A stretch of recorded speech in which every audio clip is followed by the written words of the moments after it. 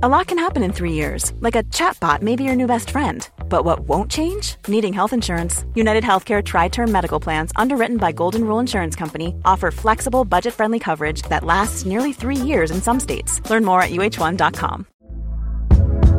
Hey there, it's Michelle Norris. I'm host of a podcast called Your Mama's Kitchen. When I travel, I'm usually looking for a way to find a taste of home when I'm not at home. And one of the things I love to do when I am at home is entertain. And Airbnb allows me to do that. When I was in California recently, I rented a house that had a great kitchen. And when we were sitting around the table, we were all thinking, we're in someone else's house. Someone could be in all of our homes as well. If you have a home, but you're not always at home, you have an Airbnb. Your home might be worth more than you think. Find out how much at airbnb.com/host.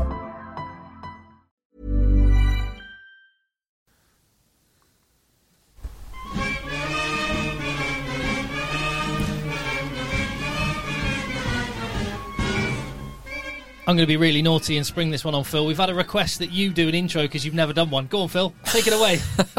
Get him! Hello and welcome to this, the Egg Chasers Rugby Podcast, the podcast about rugby that doesn't take JB or the game too seriously. Beautiful. Yes, Phil. Outstanding effort. Thanks for that, Tim. That's all right, mate. Yeah, I saw that email too, and I'm glad that I never told him about it. There you go. It's been done. You've broken your duck. Thank you very much for listening. Yeah, as Phil said, this is Egg Chasers, and JB's over there. Hello. Resplendent in his Didsbury Tok H kit, sat across his chaise long like one of Leonardo DiCaprio's French girls in Titanic. Hey, and I'll be wearing my Tok H kit a lot more in the coming weeks because, well, we might be coming back to rugby soon. Yes, Ooh. That will be one of the things we'll be talking about today, as well as Premiership Rugby, as well as looking ahead to the Six Nations. What else is on our agenda today? Let's have a look. Oh, yeah, we've got Super Rugby Lions update. And some issues concerning women's rugby as well. However, there is only one place to start. After that is, I've just reminded you that we are on Twitter, at Rugby Podcast. He's at J Beardmore, I'm at Cocker. We are on Patreon. And thank you very much to the people supporting our work. Patreon.com/eggchasers. And if you haven't seen the video of us trying not to look drunk for the World Rugby cameras, the video is up there for you to check out. And more recently, you may have noticed, if you checked it out, we are starting to populate YouTube with some actual videos rather than just having a dormant account. So if you don't subscribe, well, in fact, you don't subscribe because we haven't been doing anything. We don't have the numbers there, but we will soon. So please go and hit subscribe on YouTube when JB and myself, and hopefully Phil, if he ever feels like chipping in, have some thoughts through the week. On our own, separate from the actual podcast. We'll just pop them up there and look for your comments and thoughts. So we are Egg Chasers on YouTube. Go and hit subscribe right now. I am stunned. I am absolutely shocked. Yeah, well, you've just been looking at something. What are you stunned about? The London Irish Leicester score. I looked at the London Irish score and I did a video straight after Sale Sharks' victory. And I said London Irish got an absolute pasting by Leicester. But then I only got as far as 78 minutes. What happened after 79 minutes? Well, we can talk about that, but there's only one place to start on this podcast, and that is in the Menai. Where? Right down there in the southwest, in Cornwall. A famous, iconic victory for Cornish Pirates in the opening round of the Green King IPA Championship. In its shortened format, the mighty Saracens, once European champions, humbled at the Menai. What a result. What's the Menai? Is that the name of their ground? Yeah, I think so. How's it spelled?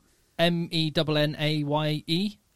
Or it's like it's the Menai Straits is a bit of water. That's exactly what I'm thinking. The Menai Straits is a bit of water in Anglesey, but I'm not sure it's not spelled like that. Isn't it called the Menai Field or something like that? I've got no idea. In Penzance. Oh, hang on a minute. There is some kind of link, isn't there, between... There is a Cornish language or something like that. There's some sort of... hang on. Is it not some sort of Breton language? Menai Field, Mennaye Field. Wow. So, and Welsh, it's all linked. So, the Breton language in France, I'm sure Cornish is some version of that. Oh, yeah. Cornish and Welsh have strong links, language. And Cornwall's got more tendencies towards independence from the rest of the UK than Scotland. No, at the moment. Corrects it. Although, I'll tell you, what a result I mean, there's a lot to love about this, and it isn't just people crowing because it's Saracens. Let's just remember how much we loved Japan beating South Africa. This has that kind of a feel to it. It's legitimate, isn't it? It's legitimate joy. It's. I mean, I've not seen any of the highlights. Have you seen any? I saw a bit of the rugby.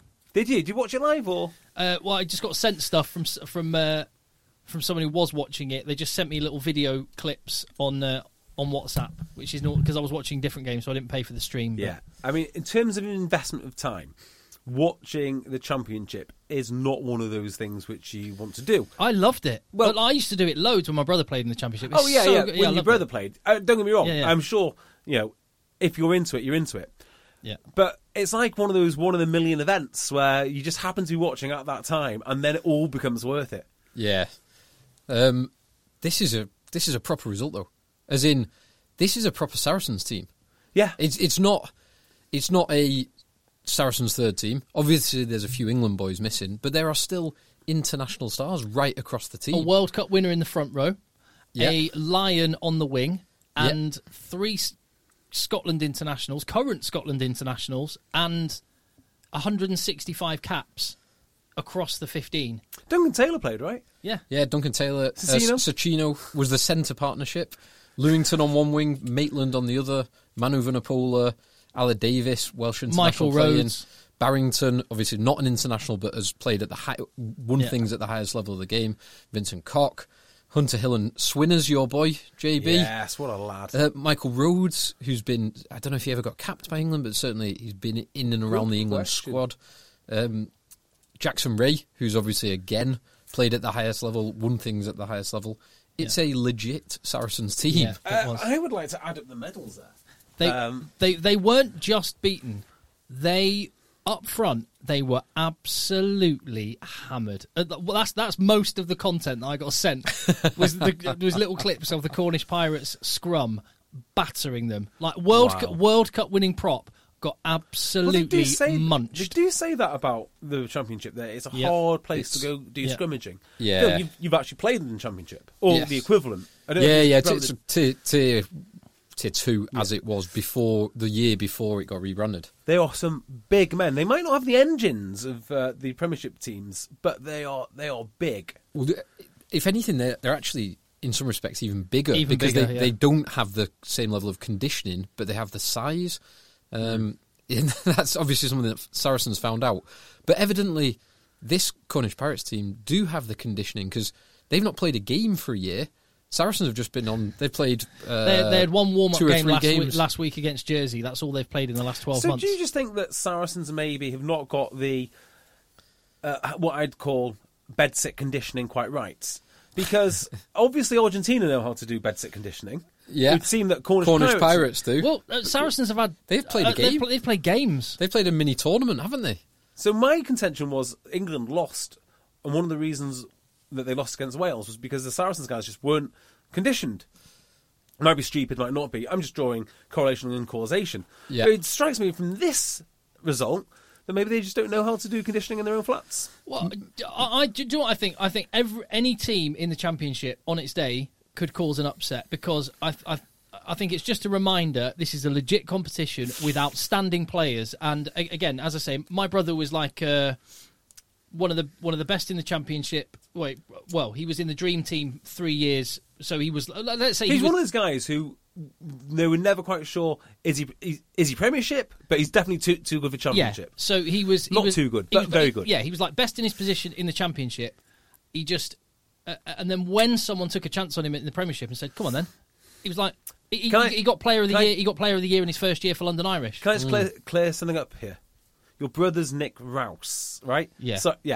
So don't go looking for Cocker in the Championship. Yeah, no, Nick that's Cocker. the whole thing about me on radio. Yeah. No, I've actually had people ask me this week, who is Tim's brother? Because I've been searching for Cocker. Yeah. So that's people have been looking. Yeah, Rouse doesn't work on the radio, so I use my wife's name for radio. Radio Rouse.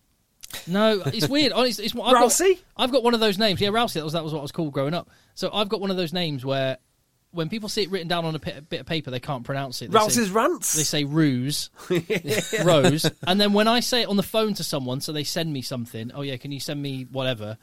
I get letters addressed to Ralph. ruse. Well, And Largan never ever gets spelt right. Yeah. I never get any unless I've put it in myself. Yeah. No one Even ever spells it correctly. in the Rugby Dungeon, we've got a little framed picture of of when we were voted by the Times as one of the top 30 podcasts in the I world. wonder if they'd do that again.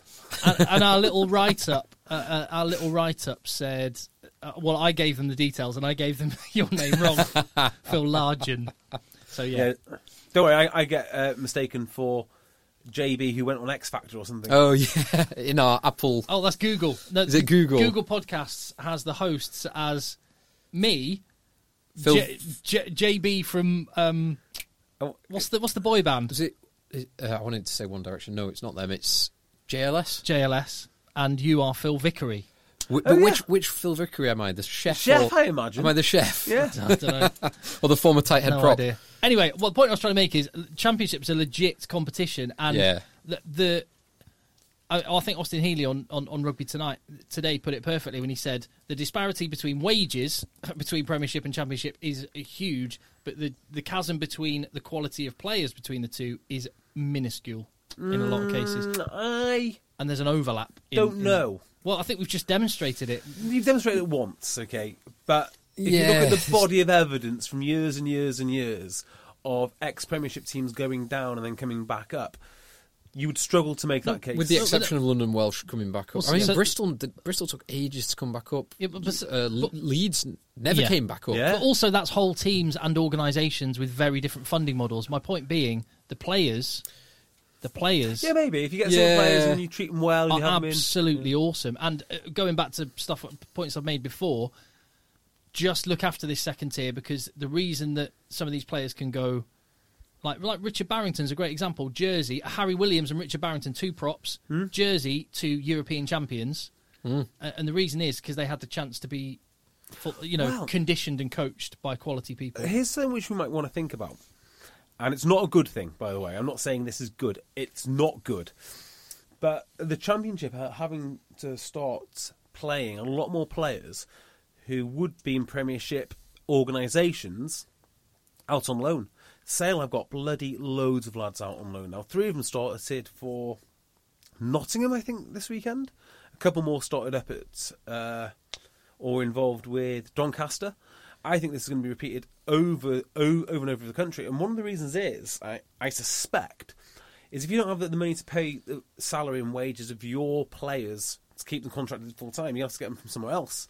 And if you can get a free player from Sale or Wasps or somewhere, you're going to do it. So I wonder if they'll accidentally unlock a lot of talent which has been hidden away by clubs. Yeah, I imagine so. Dual registered thing has been a thing for quite a while. Yeah.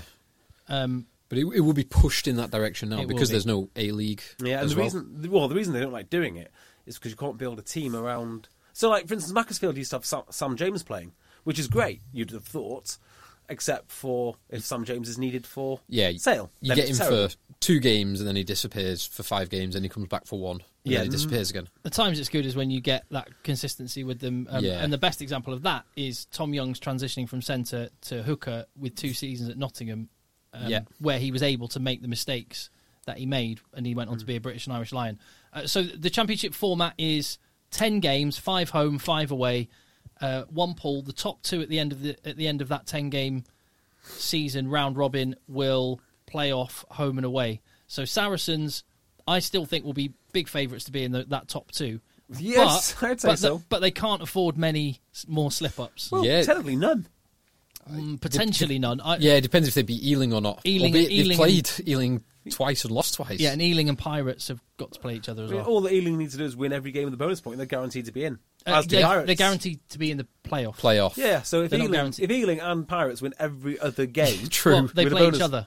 They play each other. Don't they? So Ealing can't beat. They can't both. They can't both Yeah. get every one as a bonus point win. And it's a tough. There's lots of tough places to go. Going away to Jersey is really tough. Yeah. And do you know what I quite enjoyed? There was a headline somewhere which I read that the Saracens' star contingent will play 4 games or something to get them ready. Sounds like they might need to play a few more than 4 games. Sounds like that might be a little bit arrogant. Saracens are quite lucky because their bye week is the last round of the Six Nations, so they will get their guys back for I think. Eight out of the 10 games. Now, I thought about this when I heard the result. I thought, bloody hell, this is a disaster for everyone except for the championship team, which, well, actually might even be a disaster for the championship team that accidentally goes up if they're not Ealing.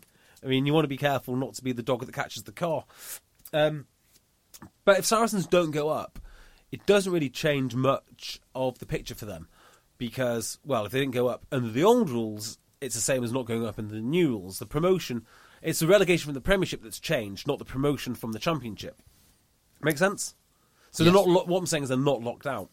But where it really throws things off is the shareholders of the Premiership, the 13 teams, have to be in agreement to scrap relegation.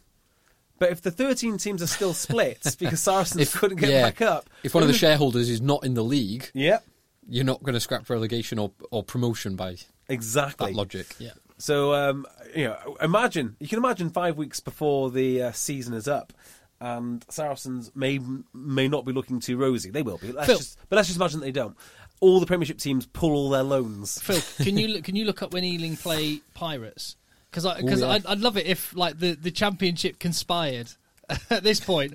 Well done, Pirates, you got the win. Right, we'll just roll over now. Go on, we'll let you have the points. They'll sort of game the system so that to keep Saracens out the top two, just to protect the promotion relegation. Oh, I mean, that would be remarkable, particularly if Saracens, which our views on Saracens. Go back and listen if you don't.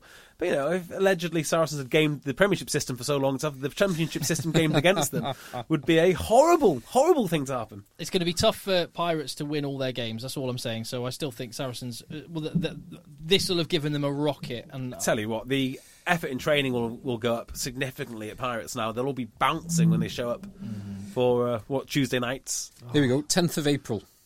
1:30 kickoff on the 10th of April at Menai Fields. ooh, Delicious. wow! Yeah. Pirates have to go away to Jersey next 10th of week, April, I think. my birthday weekend. Lovely. Your real birthday or your Queen's fake birthday? Not my rugby birthday. Your real real actual birthday. My actual birthday. Just one other thing from this game, which is a bit of a nerdy construction engineering thing. Oh yeah. But I'll mention it because we were talking last names before. Did you notice the reserve scrum half for Cornish Pirates name? Is it O'Rourke? Not O'Rourke. Lang. Not Lang. A more famous. Well, it might be Brunel. McAlpine. It's of that. It's Oh, of right, that okay. kind. Stevenson. No. That It might not be in your kind of consciousness. Wren? No.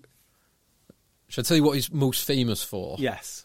The 19th century London sewer system, which eradicated cholera within London. No idea. It's Bazalgette. Wow, that's an amazing name. It's an amazing, an incredibly unusual name. I can only ever recall hearing of, I think it was Joseph Bazalgette, who is the 19th century engineer, and this chap, Mr. Bazalgette. That is an incredible... reserve back for Cornish Pirates. That is an incredible spot, Phil. You should be very proud of that one. Well played. Well played. Right, so we're going to get into the Premiership stuff in just a minute, but let's quickly touch on the return to play protocol, because this affects people up and down the land at all different levels, and since we've started in the Championship, let's actually go lower into the amateur game before we go right back up to the top with the Premiership. So the RFU have published on Friday, was it, or Thursday, they published their return to play protocol, the graded process back to full games, which they've partly aligned with government opening things up and partly just seem to have sort of taken it upon themselves to extend that. How do you make sense of it, JB? I don't know if it does make sense. The RFU are tripping over themselves to be as... I'm not going to say... Got to pick my words carefully here. To be as correct in the public mind as they possibly can be. And this just strikes me as nonsense. If we are able to play, we are able to play.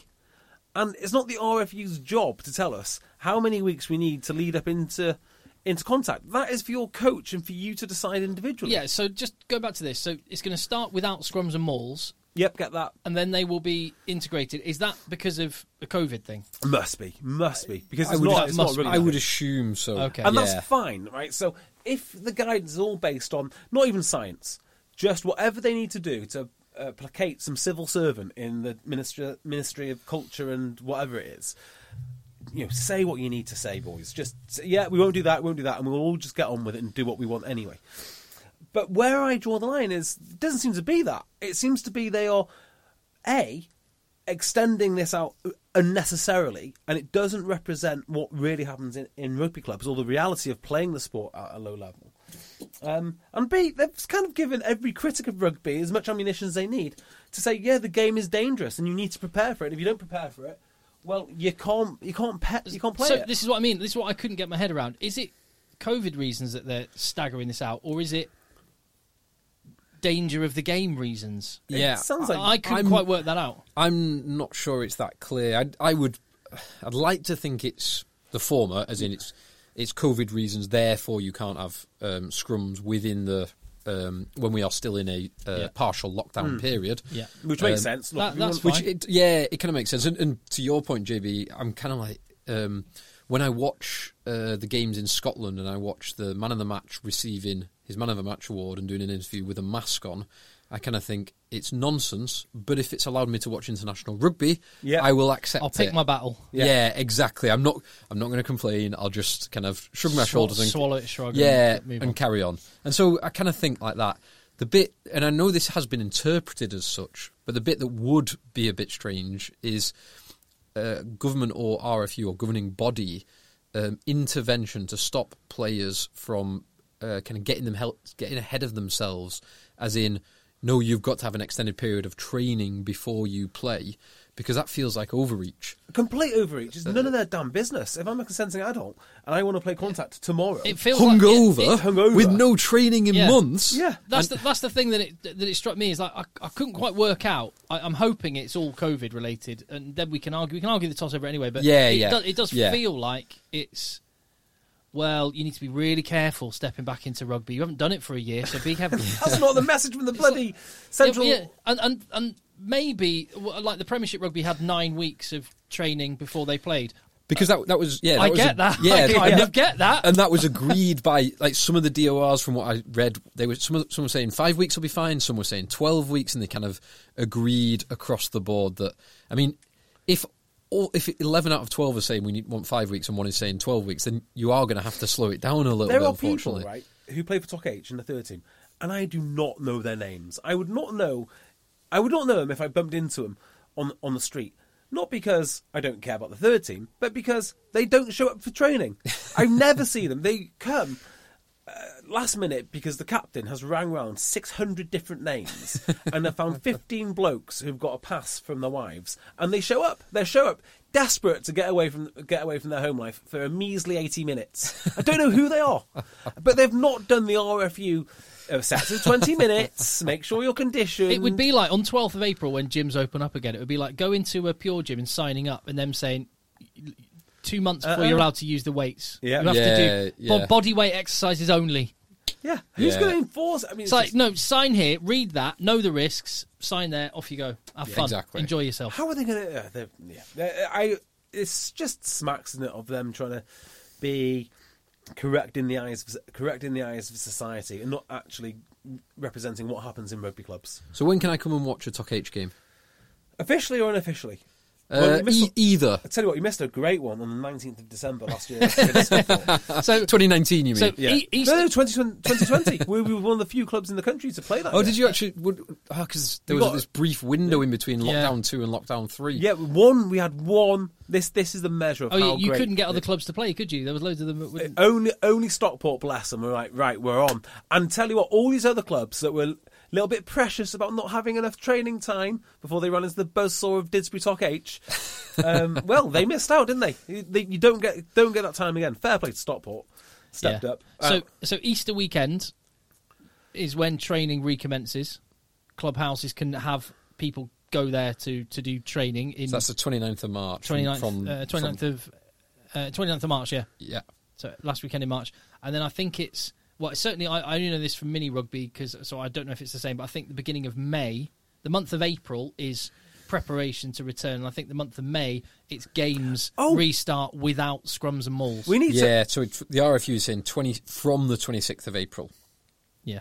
And those two are, the 29th of March and the 26th of April are hard dates. Everything after that you only move to the next stage providing England or the UK does, where the wider government advice allows you to reach the next stage. So, anyway, well, there's light at the end of the tunnel. That is a positive, at least. Yes. Just going training will be a massive positive for me. Yeah. Just being able to throw a ball around. And... now nights are getting lighter as well. It'll be cool. It'll be very, very cool. I was going to say something. We have been asked to... I say asked. We haven't been asked at all, but we're going to open a rugby club. We're going to open... Who? Huh? Who? Oh, no, sorry. We, as in the three of us? All three of us, yeah. Okay. I mean, we haven't been officially asked, but I'm sure we will. Aylesbury are building a balcony for their rugby club, which sounds very much to me like a rooftop bar. A rooftop bar. Oh, now you're talking. Can you confirm or deny whether a certain Italian cocktail made of three specific ingredients might be on the menu? I'd be amazed if it wasn't. I'd just be astonished. If a rugby club would have us, I'd love to come and be. We'll open come down anything to a game. above a We'll open certain anything, level. and I'll be like match announcer for a day as well. I'd love to do that. That'd be ace. So if you've got anything above ground floor that needs opening, we'll do that. My geography teacher at school used to do it on a. So I used to play at Newbury Rugby Club on a Sunday, but on the Saturday I'd sometimes go along and watch a first team game. Quite often go along and watch a first team game, and my geography teacher would be the MC up on the balcony at the clubhouse. And just getting absolutely hammered and just going, come on, you Blues! Loving it. That's all we did all day. Absolutely loving it, yeah. Good times. So the Premiership happened. Yeah. I think this is a fantastic week of Premiership rugby in terms of the watchability of the games. Yeah, and do you know what? I'm gonna say this a lot today. I feel Austin Healey on the money, but that's normal for us. He's always on the money. He's normally. But the one thing he said today, which I went, he's absolutely right. He said the reason that he thinks the rugby's so good in the Premiership lately is the refereeing. Yeah, explain that. They're being really hot on offsides. Things like Luke, you saw it with Luke Pearce today, the Northampton Quins game, not letting the back lines encroach from lineouts. Okay. So you get a full 20 metres of space for people to attack into. The offside lines, they're marshalling a lot more. They're speeding the game up where they can. I'd still like that to be done a bit more. But there's efforts being made, tangible efforts, to try and make the game flow much more. And I think we're seeing the benefits of that. And the other one I'd mention as well, which it's been a bugbear of mine for a while. I still don't think it's perfect, but I think they're doing a good job, is the ruck and giving clear instruction to the defending jackler when they are not legal. So saying, no six, hands off. Yes, leave it six. That kind of thing. Which there's an interesting debate, and I know JP Doyle has mentioned this in the past about how much you should kind of coach players and how much you should allow them to make their own mistakes. But if it allows a more free flowing game and better rugby, and on a weekend where generally the weather was a bit better, we saw a bit more ball going wide. I'm kind of for that. If it prevents stoppages.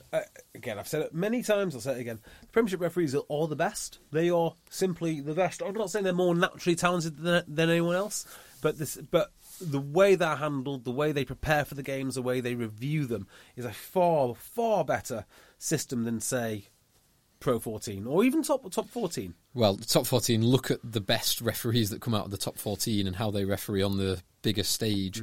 It's a bit of a lottery in some instances. And I wonder, and I'm not excusing it because it's in the players' control and they need to be better at it, but I wonder if it's had any sort of contributing factor with England being unable to react because the players are so used to having these referees. Maybe. I mean, I do kind of think it's a nice excuse. Yeah. They should still be. They should be able to think critically about what the hell's going on. Yeah. That's the big frustration. If they are reacting, I mean, it's a weird one with England because I'm thinking about it now, and the mistakes that they make are their mistakes. And I'd understand the mistakes if they were mistakes in relation to other players' infringements. And what I mean by that is, so imagine you've got a ruck and someone's got their hands all over that ruck, and then therefore you clear out from the side because or you feel you have to dive off your feet because the referee's not. Yeah, because he's not allowing that. Or maybe you've got a holding on penalty against you. I could understand those penalties going England's way, but I'm thinking about the Mario Toji ones now. I think, no. No, and there's two frustrations for me of the England games. Recent games, actually, not just in this Six Nations, back to autumn. And it's the stupid ones, like the Marrow, the Johnny Hill, Tom Curry coming in from the side and off his feet, those kind of ones. But then there's also the failure, like a team failure to recognise multiple mistakes and compounding errors by making multiple mistakes. And not, like in the Wales game, ignoring the 2 tries, but Wales adapted far better to the, how Pascal Gauzer was officiating the ruck and the contact area. Wales adapted to it. England didn't. Yeah. So it's those stupid mistakes and it's the inability to adapt. And I don't know, it feels like too neat a solution to just say, oh, they're used to such a high standard of refereeing in their day-to-day that they're not used to it on the biggest stage. That's fair. I agree with that. Some class games, though, this weekend. Yeah. Some good, even though there is no relegation, so none of these games matter other than games right at the top for the top 4 places. Still some great games, and you can see the Worcester game, Worcester versus Bristol, how it hurt Worcester to lose that. It meant a lot to Bristol to win that. Similarly with the Gloucester result, for Gloucester to go to Wasps and win in the manner that they won without Ollie Thorley for more than half the game, and you saw how much that meant to that Gloucester team after the game. Like, it still I know it doesn't matter for the league position, but it still matters to the players. Yeah, you can tell that. And can I just say, just one general point, and I only found out today because he replied to a tweet and let me know, but Christian Day came up with the idea, who's the players rep for the RPA, he came up with the idea of injured or non-playing players assisting on co-coms on the red button games on BT Sport. And I love the fact that BT Sport are doing all this, putting every single Premiership game on the red button. And what that usually means is, like in the case of the Bath Exeter game, I recorded that one, watched Wasps v Gloucester, and then just rolled straight into watching on delay without knowing the result, the Bath Exeter game. And I've got to say, Mark Atkinson was sausage legs, was absolutely brilliant on co-coms, and so was Niall Annett on the Worcester game, which I watched after. So it's like 3 Premiership games all in a row I got to watch. And like Jake Cooper-Woolley. 6 hours on the Sale game. I didn't watch that one, but I heard Jake Cooper-Woolley was very, very good as well. So what a brilliant idea. And it just, again, and you know, I tweeted exactly this, it just showcases how lucky we are as a sport to have these individuals involved, also, and the more we can push them front and centre, because they are just like, they're like regular guys, funny, interesting, really knowledgeable, and not many sports could have such articulate people being able to just pick up a microphone for the first time and add so much to a game. So fair play. I didn't listen to Mark's commentary, but I've interviewed him loads of times. I talk to him relatively frequently about rugby, and he is. He knows his stuff, and not only does he know his stuff, he can communicate it brilliantly. Yeah. Whether it just be a conversation or when we did Rugby Dungeon together, I didn't even tell him we didn't even introduce it. We just started talking about box kicks. He loves rugby. I watched Annett. Niall Annett, yeah. Is I say his name? Niall Annett. And he's really, really good. Like, he was calm, collected. He used a lot of words, and the commentator kept on telling him to simplify it. So, like, he'd say north-south instead of, or, no, going east-west or north-south. Or I was like, no, don't let him simplify. I don't want him simplifying it. You don't watch the NFL. I think, I don't know that term, it needs to be simplified. You go away and you Google it and you find out and you become a more knowledgeable NFL watcher. And if you're watching on the red button, chances are you know a bit about rugby. Yeah. I'm red buttoning Worcester. I want to know. I know about this stuff. I want them to call it the just hit the Norse button. That's what they should call it.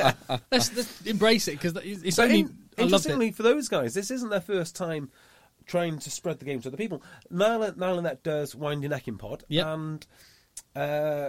Sausage legs. And who was the other guy? Ed Slater. Ed Slater. As well and as Mark Atkinson do the Gloucester one. The Gloucester one, which I can't remember. Is it Podding Shed? Yes, I think that's right. Yeah, with Sam Roberts. Yes, that's correct. Yeah. So it's not their first foray into it, and you don't get that in many other sports. You really don't. Could you imagine any Premier League footballers I been can asked to Well, do there the are equivalent. some, and this is something, because I know post-match interviews have been a big topic of conversation, and it's something obviously that I'm involved in with rugby. I have to say, I've watched a few with football lately and thought, that's really good. Who is the Leicester guy? He's amazing. Yeah, Madison. James Madison. He's Yeah, awesome. He is good. amazing. Like, he tells you everything you need to know, and he's informative, and he's funny, and he's good. But I'm not saying one's right or wrong, or there isn't a time to put your foot on someone's neck and put them in a really tight spot. I do that myself, as you should. But it's just something I have noticed. There seems to be quite a lot more trust at the minute between, bearing in mind how much they're paid and the risks involved in them putting a foot wrong as a Premiership footballer. It seems like there's a very relaxed atmosphere between the interviewer and the footballer at the minute. Yeah, you don't need to be Jeremy Paxman all the time. I think you've got to get the right.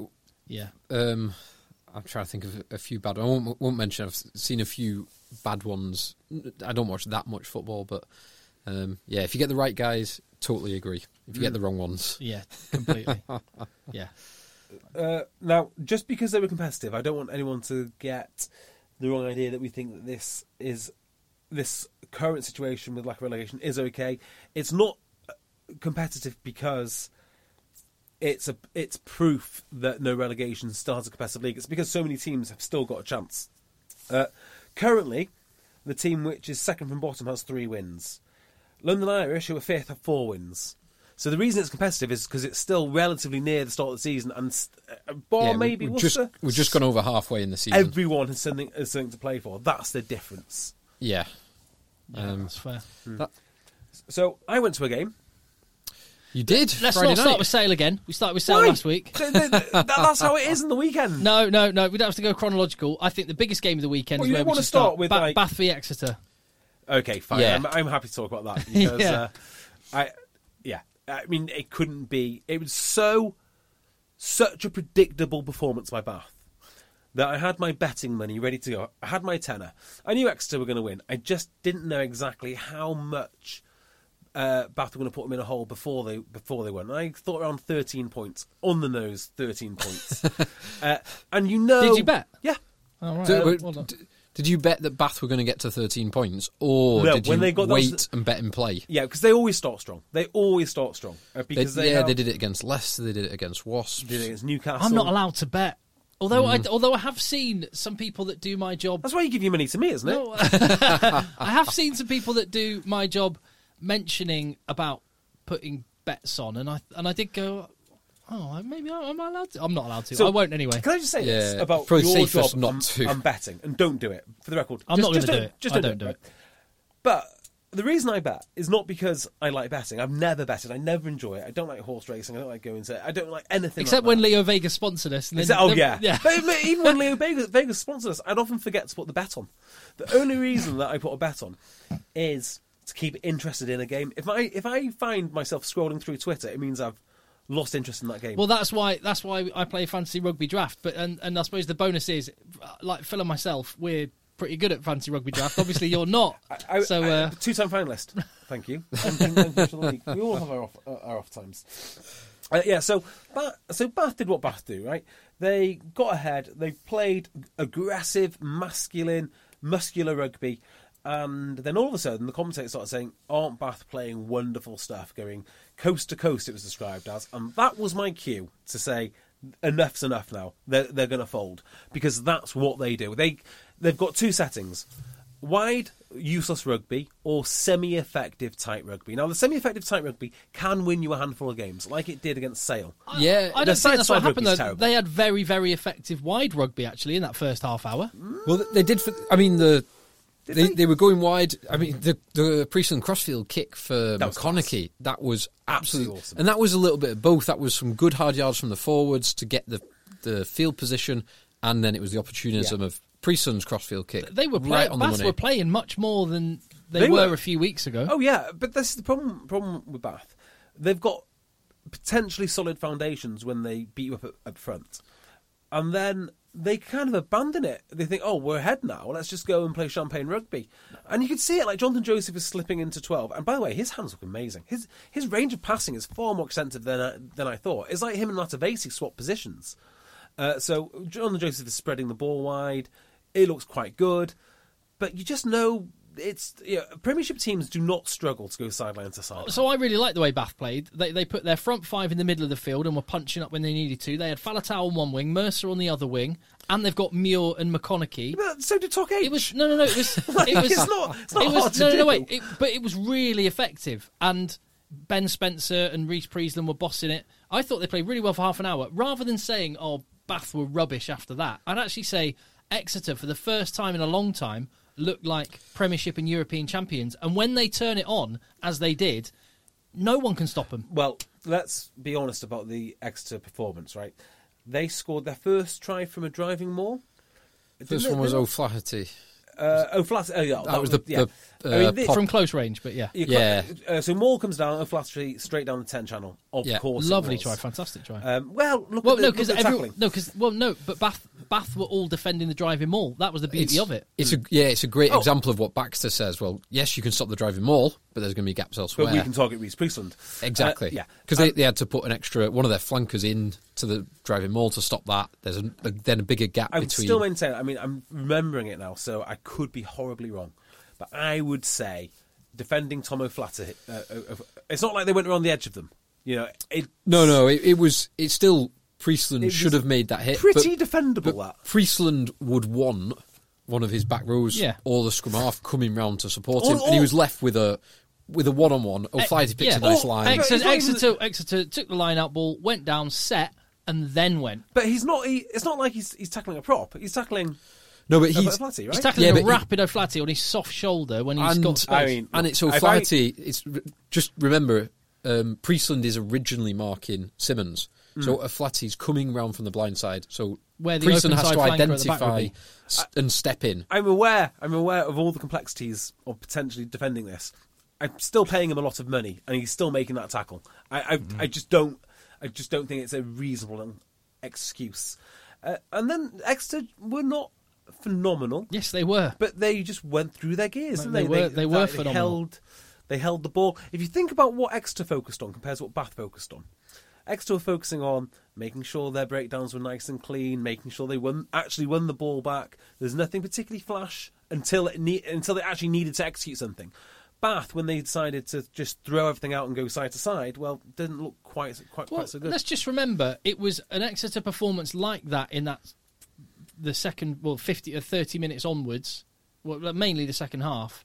But it was that Exeter second half performance was the same kind of performance that beat Toulouse away in Toulouse. Let's not forget. They're amazing.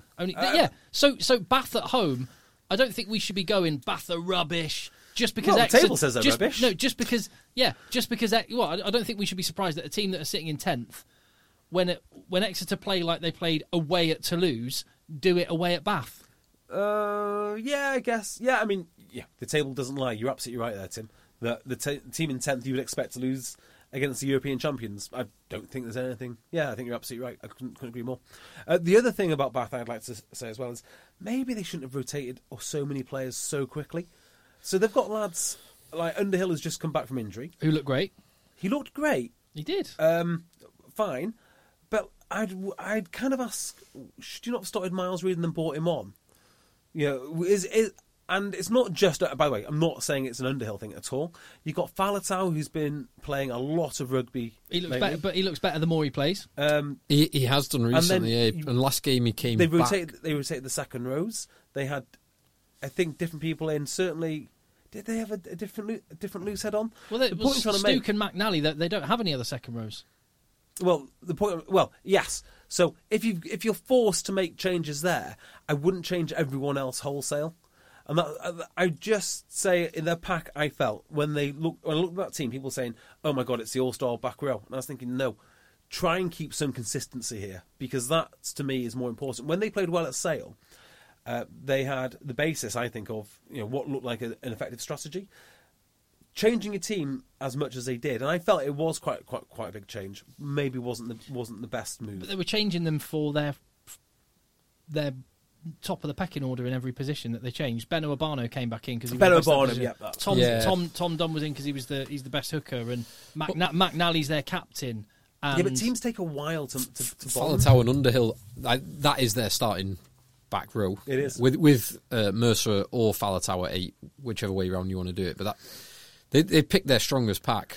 Oh, definitely. But is your strongest pack your strongest 8 names, or is it the strongest, the most cohesive pack? That would be my question. And if you've had some sort of good wins and you know you've got a fragile team at the best of times, do you just rotate everything? And I wouldn't have done that. But in all honesty, I don't think it matters.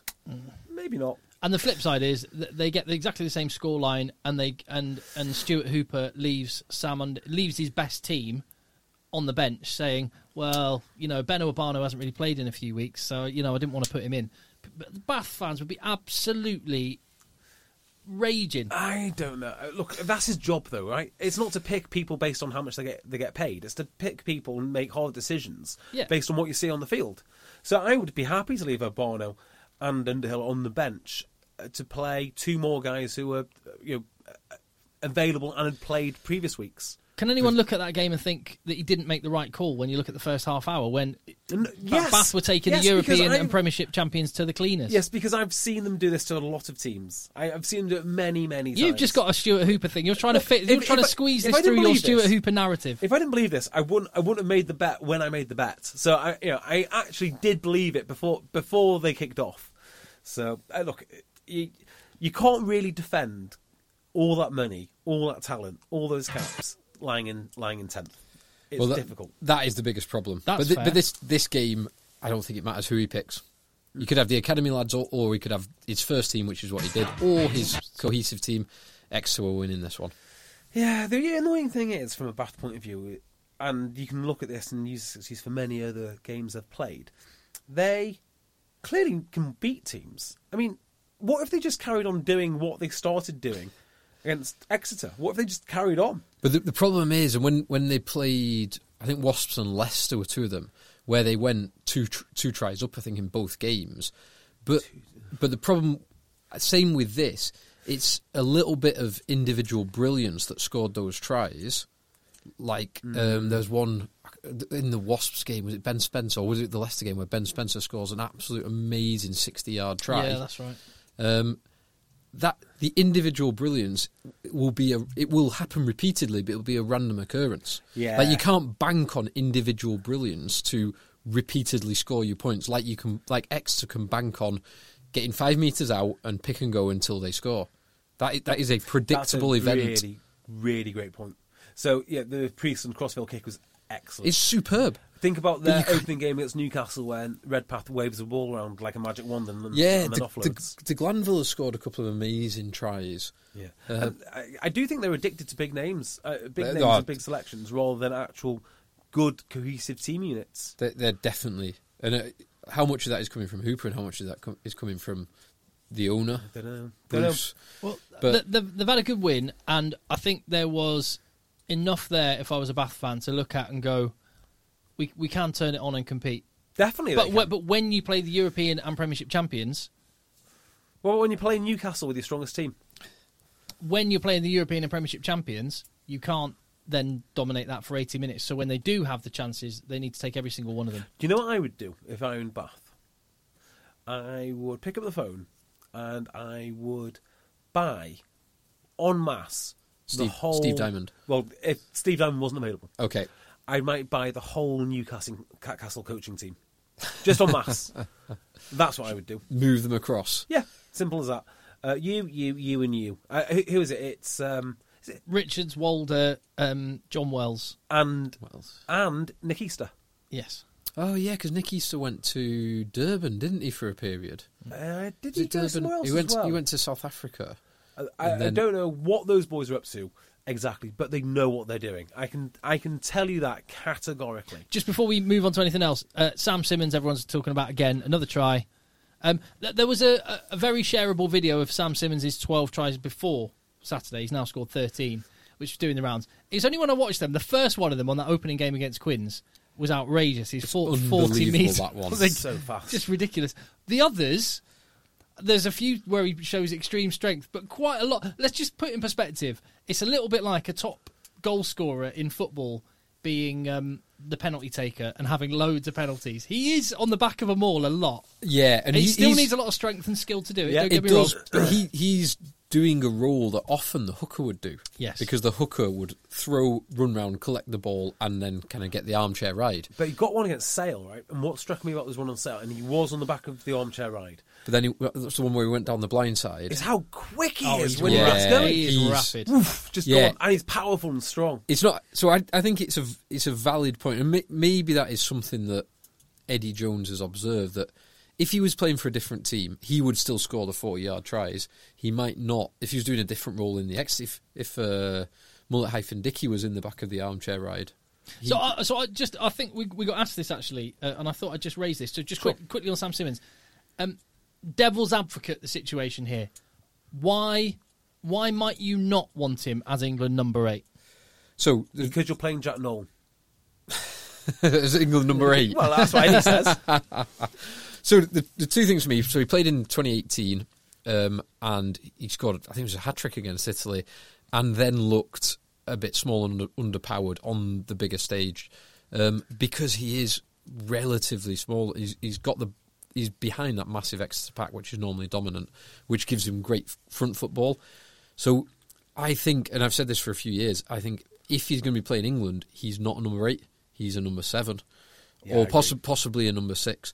Now, I would have him in the England squad in one of those two positions, but it's very difficult for him to be playing number 8 for England. So I think a back row is now in two ways, okay? I think of, well, there's a couple of ways, but you think of the traditional back row. And I'm not sure if that still really exists so much, but a traditional 7, a big 8, and a 6 to deal with 8s. Do we all kind of agree? It depends, because you see... That's a very traditional way of looking at it. That is a traditional way, because you've seen, like, Australia played Pooper, Pocock and Hooper with Fardy, and it's totally different. Yeah. But that combination in 2015 worked well. So that's the other one, isn't it? It's 2 7s, wherever they may go. So England sometimes do the 2 7s, or 2 7s with 1 at 8, and then your big 6. So yeah, a 6 who's a line-out option as well in that example. Exactly. So there is a way to get a smaller 8 in, which is with 2 enormous flankers. And I wonder if England had access to, for instance, a Haskell and I'm going to make someone up now. Jerome Kano. Jerome Kano. You had those two, you definitely go with Simmons, because you can afford to. And that's what Exeter do.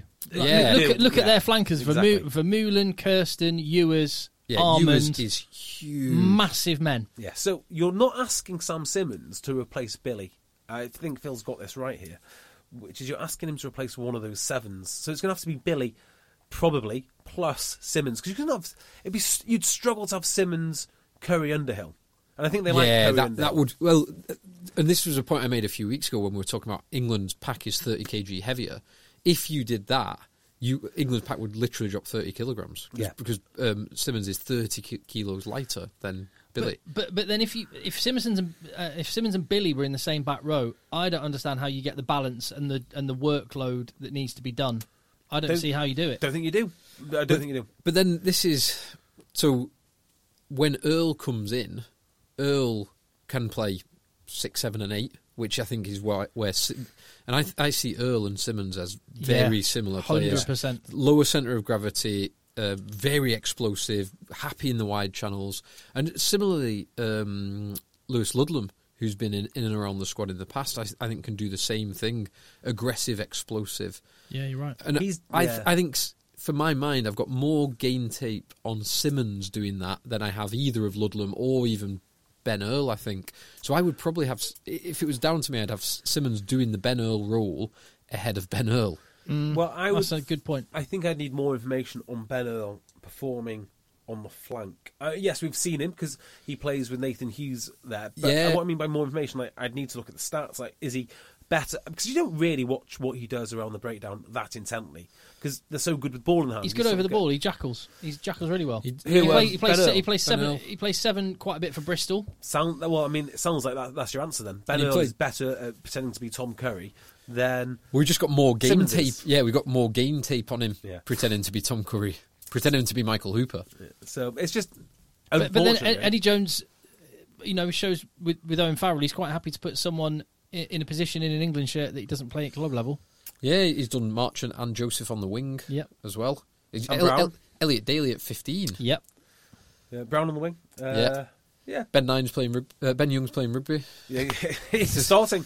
He's not going to start for Leicester. Yeah, I thought the Simmons one was just quite an interesting way to come at it. Like, what's the devil's advocate position? Because not to say we don't think he should be in the England squad, but just to try and explain that maybe there is try and potentially guess what Eddie Jones is thinking with it. The reason Simmons is so controversial is because, rightly so, you think about rugby and everything in life really as you get what you deserve, and it should be a merit-based system. Yeah, meritocracy. And you'd say based purely on merit, Simmons should 100% be there, and that's why we feel so unjust about the whole situation. Yes. The reality of it is maybe there just is not the right system to fit such a precocious talent in there. Yeah, but then that... Is he precocious? Is that for people younger than him? Is that what... Well, I would say that he was good young. Precocious will be fine. I would imagine the philosophy of the best coaches isn't you have a system which you cram players into. Like Eddie. It's you look at the resources you have and create a system which brings the best out of the talents you have. Exactly, and the Paolo Odogwu one is a great example. That he was at Leicester and then he was at Sale. There was a combination, I don't know how much of each it was, but a failure to identify his talents and a definite failure to get the best out of them until he went to Wasps. Noted, did not get released this week. Yeah. When Eddie Jones told Lee Blackett he will be involved. Yeah, and Ollie Lawrence didn't get released as well. That's quite exciting. Who have they got next? France. Crikey. France at Twickenham with... Lawrence at 12 and Odogwu at 13. And Doggers at 13 or on the bench, potentially. I mean, it's interesting. It's a way to play the game, I guess. It's going to be Doggers at 8. yeah. Sam Simmons on the wing. Anyway, that's that chat. Just let me very briefly touch on, because since you mentioned Doggers and not being released, Wasps could have done with him. I'll just quickly mention this game because I watched it all. Fantastic game. Really tense. I just want to give a shout to Jeff Tumanga Allen. I've seen the highlight. Absolutely outrageous. So I was talking to someone not so long ago about Wasp's situation. They find themselves where money is tight, obviously. That is not a secret. And there's a couple of guys on their salary cap I think they would quite like not to have on their salary cap. You can think of who the names may be. I reckon Tumanga Allen might have been on there some time ago. He seems to be getting really valuable now. And he seems to be playing almost like a micro John Ofoa. That's a good comparison. And I get the impression when I've been at the Rico, and I'm quite often sat just in front and to the right of the Wasps squad. Much like Callum Sheedy with Bristol, Jeff Tumanga Allen seems like that kind of a character with Wasps. They absolutely love him. Yeah, we need the Sheedy metric, which is who is loved most by their own teammates. Yeah, I think Jeff Tumanga Allen might be loved most by his Wasps teammates. He's playing well. He's playing really, really well. He came in on some good money too originally. Some scrimmaging can still be a little bit dodgy. Yeah. I mean, he's a capped All Black. Was he Hurricanes? He's My Beloved Hurricanes. He won Super Rugby with My Beloved Hurricanes. Did he play well? That Hurricanes team was not about the pack. They were there, but they were there. Well, like Jeremy Corbyn, they were present but not involved. Yeah, well, no. Ardy Surveyor was involved. Brad Shields did a bit, captained it, and then besides that, it was about the back line with the Barretts and Surveyor and Laumapi. I can't remember if it was Conrad Smith and Mahononu or... No, it wasn't. It was Vince Arceau. Vince Arceau and Laumapi. Vince Arceau, who's playing for the reserve team at the moment. Can't get a game.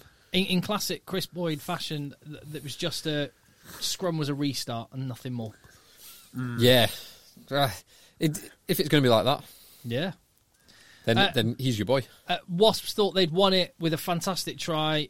Jimmy Gopperth got a conversion with about 2 minutes on the clock from a try right at the death. And it was lovely to see, after confidence being knocked a little bit and him not being involved for a while, Jacob Umaga. It was great to see him play in a really open game because he's so good in broken field. Isn't he?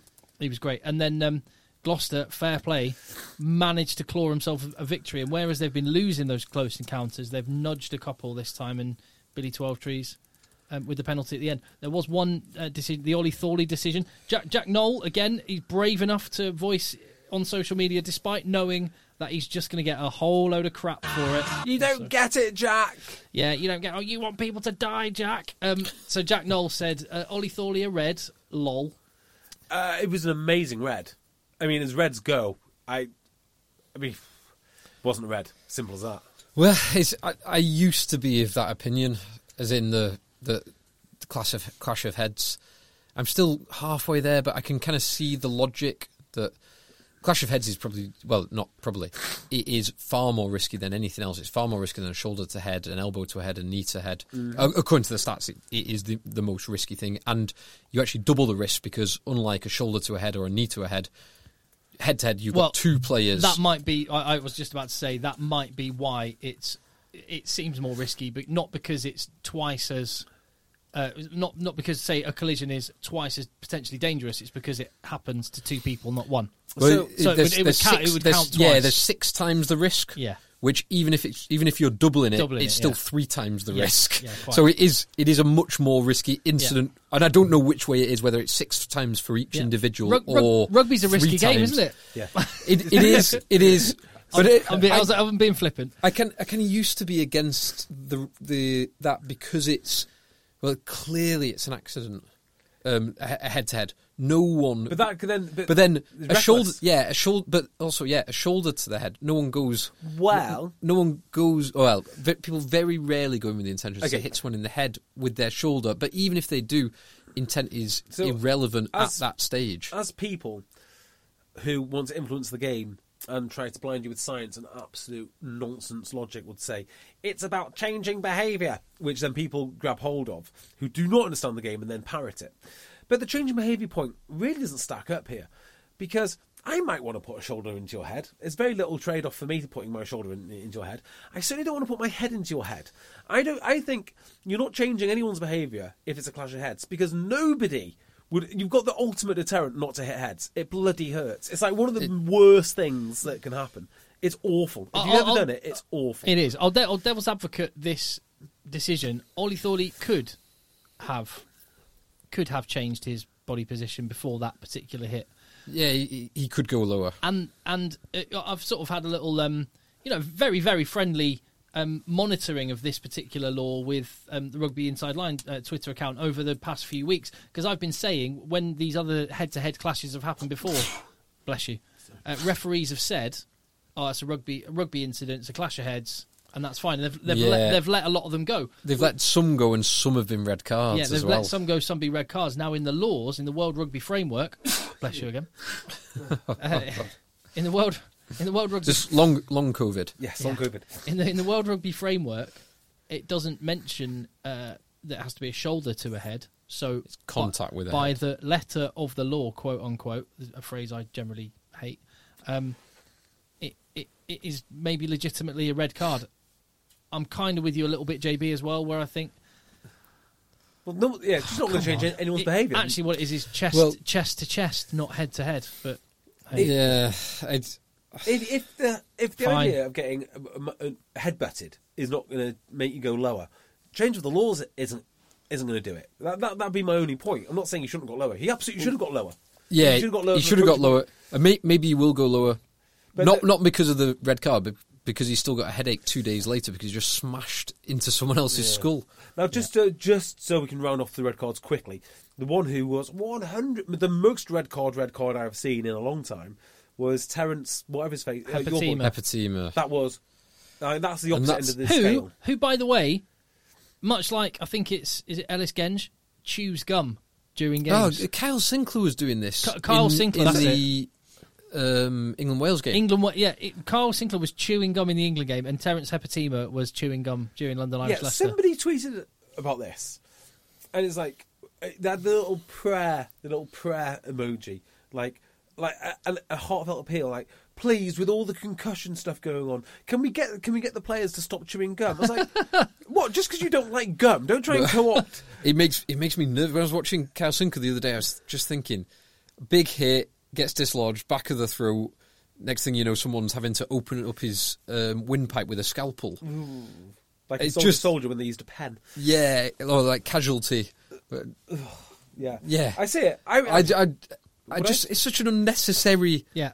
And especially, like, I've always... one Benson time... Henderson, the MMA fighter, fights with a toothpick in his mouth. That's insane. It's cool, though, isn't it? It's mental. I reckon tomorrow morning we're going to wake up to a new World Rugby directive where there'll be a mint break in all games. But Maybe Sinclair's trying to give up smoking. Yeah, Maybe it's nicotine gum. it is, apparently. Oh, well, Is it nicotine? as a stimulant. Is that performance enhancing? But it'll be... Legal. Yeah. If it is, I'm not saying it is. Get some hippie crack balloons. Also, I think you should always wear a gum shield, but that's me. Yeah, that's a good point. Can you chew gum with a gum I shield? wouldn't be happy chewing gum with a gum shield in. That's a really... Maybe. Here's something for someone who I don't wants think to- anyone should wear a gum shield. No, I don't would think- prefer. I would prefer if it yeah, is. I don't think I don't think it should be a World Rugby directive that Yeah. you have to wear a gum shield. I just think it's a bit stupid not to wear Yeah, a gum agreed. shield. I will always wear mine if I remember it. The problem is I can't remember the last time I did remember it, so I don't train it. And so here's something for you, right? What about a gum shield if you want to make some money? So just stand a gum shield so you don't get hurt. But maybe you get replaceable chewing gum strips which you get to put on the top of your gum shield, so you can sort of chew. You just sort of gnaw on it when you still get the release of the gum, and away you go. Just go for the Scandinavian snuzz. Oh, have you tried that stuff? I've had it a Jesus. few times. If you're not used to it, Yeah, the first time it you have can it. totally blow your head off. A guy in South Africa, we stopped to watch the first Lions test against Southern Kings. It wasn't a test, it was a midweek one, right? And the Southern Kings, before they were the Southern Kings, so whatever the team was prior to that. And some guy gave me biltong, thank you very much. Awesome. And then snuff, or whatever. Snuzz. Snuzz. Snuff is the powder that you... Oh, That's the stuff that comes in a little metal bottle. Yeah. hang on. So is snuff like a thing you sniff? Yeah, It's like snuff's the powder. smelling salts type Yeah, thing. that's what I had. Well, yeah, but it is, again, it's a tobacco Yeah. origin. Yeah, I had that. I've never had snuff, Horrendous. which is like Horrendous. a 17th, 18th century stuff. Yeah, it blows your head off. But I'm talking about the snuzz that look like tiny little tea bags, like postage stamp. Have you ever had them? No. Is this like chewing tobacco? It's a bit like chewing tobacco. So you get it in Scandinavia, in course you do. Norway and Sweden. But it and comes in Denmark. little bags, so it's it not... comes in. You get a little. It looks like a hockey puck size thing, and it's with the tobacco. You get it from certain vendors. Hockey puck size little pouch, and you see in Norway, a lot of the guys, one of their back pockets has worn to the circle of the snuzz pouch, the puck size thing, and in it you get about 50.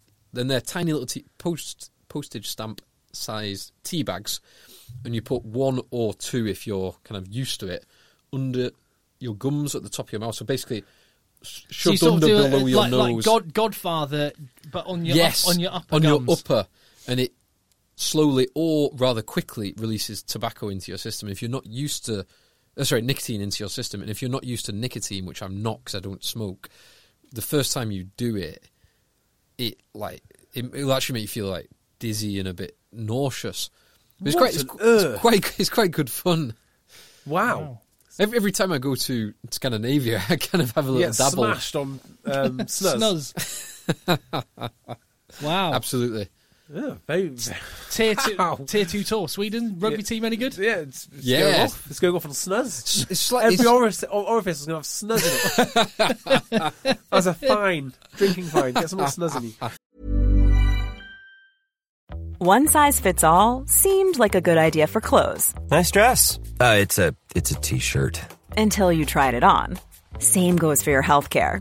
That's why United Healthcare offers a variety of flexible, budget-friendly coverage for medical, vision, dental, and more. So whether you're between jobs, coming off a parent's plan, or even missed open enrollment, you can find the plan that fits you best. Find out more about United Healthcare coverage at uh1.com. That's uh1.com.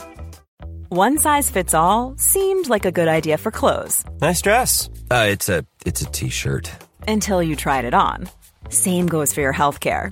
That's why United Healthcare offers a variety of flexible, budget-friendly coverage for medical, vision, dental, and more. So whether you're between jobs, coming off a parent's plan, or even missed open enrollment, you can find the plan that fits you best. Find out more about United Healthcare coverage at uh1.com. That's uh1.com. Anyway, well played, Gloucester. It was a really good win, and that's a couple of tight wins after a few tight defeats, and they'll need that, and that takes them off the bottom, and Worcester dropped to the bottom in their place. Yeah, the seeming inevitable drop for Worcester. Yeah, although they could have won this game, and arguably there was one decision. There was one decision which, again, Niall Annett, the Worcester player on comms, took it very well. He went, sometimes those go for you, sometimes they don't. But there was one bit where, towards the end, Andy Uren was... Bristol had the ball on their own line, and Andy Uren was rolling the ball back to do a box kick. And he rolled the ball back, so it was on the goal line. Ooh. And Matt Kovacic, who was in the middle of the ruck on the floor, reached out a hand and that is a try. Put his hand on Well, top. no, so I would say if he comes round from the side, that's a try. If he's on the floor, It doesn't matter. You're out of the game. Yeah, no, but not when it's a try line. Yeah. There's no off your feet and there's no offside. there's no line. offside. I don't know. Did it stand? No, the ref didn't spot it, and Matt Kovacic said to the ref when after Andy Uren had kicked it dead, he was walking back to the line-up going, "Sir, can you please check? I scored that." And no, leave it. Leave it. But... So it was one of those interesting ones, but it was one of those great ones. It would have been a genius bit of play from Matt Kovacic had it come off. Yes, if that gets awarded, it's an amazing bit of play. One of our Twitter followers pointed out to us that the cameras in the Worcester-Bristol game spotted something which we need to talk about, because if it's not true, I think there's a court case on the cards here for libel. Wow. Yeah. Andrew Kitchener didn't shake the hand of a Bristol player. No, I'm not having that. I don't believe it, because as we know from Alan Solomon's last season, Andrew Kitchener comes from a good family. Very good family. Very good family. Very good family. It's intrinsic to his brand. I can't imagine him not doing that. There is no chance. No, I don't believe it. No, I fake news. Fake news, completely fake news. Defamation of character. There should be a court case. Yeah, and Andrew Solomon should be the lawyer presiding over that court case. Just like Toadfish and Neighbours can do murders or minor traffic infringements. They were unlucky here. They were really unlucky. They were.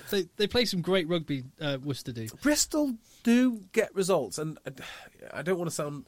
You'll probably slap me down here. Some of their teams they pick do not look like teams who are going to win a championship. They don't look like they're going to win a final. Now, I get that they are going down their order of players, but they look a little bit weak personnel wise. They do still play amazing rugby, and that's what saved them: the ability to score and have good team shape. Now Largo, Lango, that's crikey. Now Largo is probably what saved them in this game, in this instance. And Sheedy, to be fair, was great. Leua at 12. I didn't even know he could do that. I mean, he didn't have his greatest game this week. He had a fantastic game last week. So yeah, it's an important win this for Bristol, because they are playing with some of their big names out. And when you've got your big names out, you need to get results. And to put that into context, when you think about Saracens winning in past seasons, we used to say, doesn't matter who Mark McCall picks, players can be out or away on international duty, and the people that come in are just fill the void brilliantly. The same with Exeter. We've said that about them when they're in their winning seasons, and if Bristol are building that characteristic in their squad, that is an amazing sign for them. I've still got big questions over if their starting team playing their best rugby in that system is a good enough system to win a title. I've still got huge... It might be. Who gets in their back three? Because Max Malins, Charles Piatow, Ratu Naulango... He's class. Yeah. Monaghan. Luke Morahan. Yeah. And Purdy's such a good all-round player. Purdy is a fantastic pickup. But he's not when they're all fit, he'll be on the bench. I'm not sure. He's one of those guys who I think they pick. He just runs angry. He always looks angry. Yeah. He runs angry. He's a big, angry. strong boy as well. Yeah, he is, yeah. He's surprisingly big. What goes on when these sort of players get released? I will never understand that. And we've said it before, it's like Leicester letting Thacker go but keeping Polotanow, Youngs and all the others, and then Gloucester going, yeah, we don't need Purdy, but we'll spend all that cash on Johnny May and all the others they had at the time. And he's a Tigers boy originally, Purdy. Was he? Yeah. So it's another failure to identify talent from Tigers. Yep, indeed. The next one in a long list. God, if they just kept and nurtured, like, well, they'd have too many. Some of them would have to go anyway because it'd be Lewington and Doggers and Purdy, just to name but three. But they let all those go so they could keep Tuilagi up to a point and Ford on $500,000 plus a year. So have I told you about the Leicester recruitment strategy from the past? The past Leicester recruitment strategy. Is this... Well, I know one of their key recruitment drivers or mottos or whatever you want to call it is they must know the club. They must be a Leicester boy. No, well, it used to be. It No, must that was be the old, right? Okay. So, like, the previous incarnation of it. Foreign and very expensive. Yeah, so... On short-term foreign and expensive. Play for England, so miss half the games. Play for England, so not available. So I knew this guy, right, back a few years ago. And he does a lot of Leicester Tigers media kind of stuff. He does Radio Leicester. He very, very kind of well connected to Leicester Tigers. I'm having a good old chinwag about what Leicester's recruitment policy is, and this is about the time that they got the New Zealand flanker in. What's his name? O'Connor. Brendan O'Connor. And he mentioned something which is telling me something I happened to have read earlier on that week. And the thing which I read was Leicester Tigers have decided to not promote from within the academy so much, but instead look for fully formed players that they can buy, so the best of the young lads which they can bring in. Fine. And this is exactly what this fellow was saying. He said, they moneyballed it all, and they came out with O'Connor being their best option. Who was probably 24, 25? Yeah. Maybe even... Yeah, he was that age when he... Yeah, when the Blues were doing particularly... I think he's from the Blues. Yeah, so... Sounds about right. Yeah, so I've had this in the back of my mind for a long time. I was reading Soccernomics and Moneyball. I've read them back to back recently. And it stacks up exactly as to what Leicester Tigers were clearly doing. They obviously had a helicopter view of both of these books. In Soccernomics, it very clearly says... it is a waste of time having an academy in a lot of ways because you don't know which players are going to mature. So you're best off buying someone else's player, and that was literally written down in a paper, and it was a quote from their head of rugby back in the day, who I think was Jed Glynn.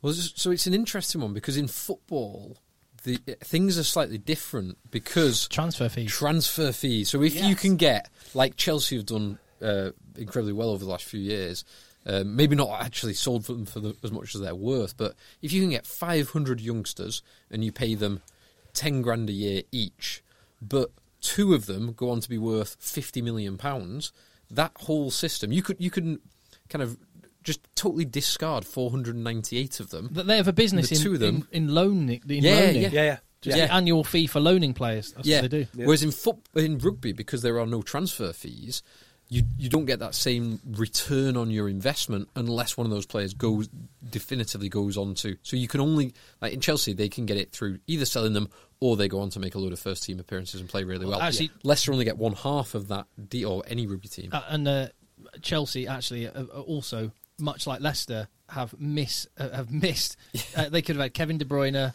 Romelu Lukaku, Salah, Mo Salah, just to name 3 that they just we don't need them. Yeah. The list is way longer than that as well. We're going to buy Andrei Shevchenko instead.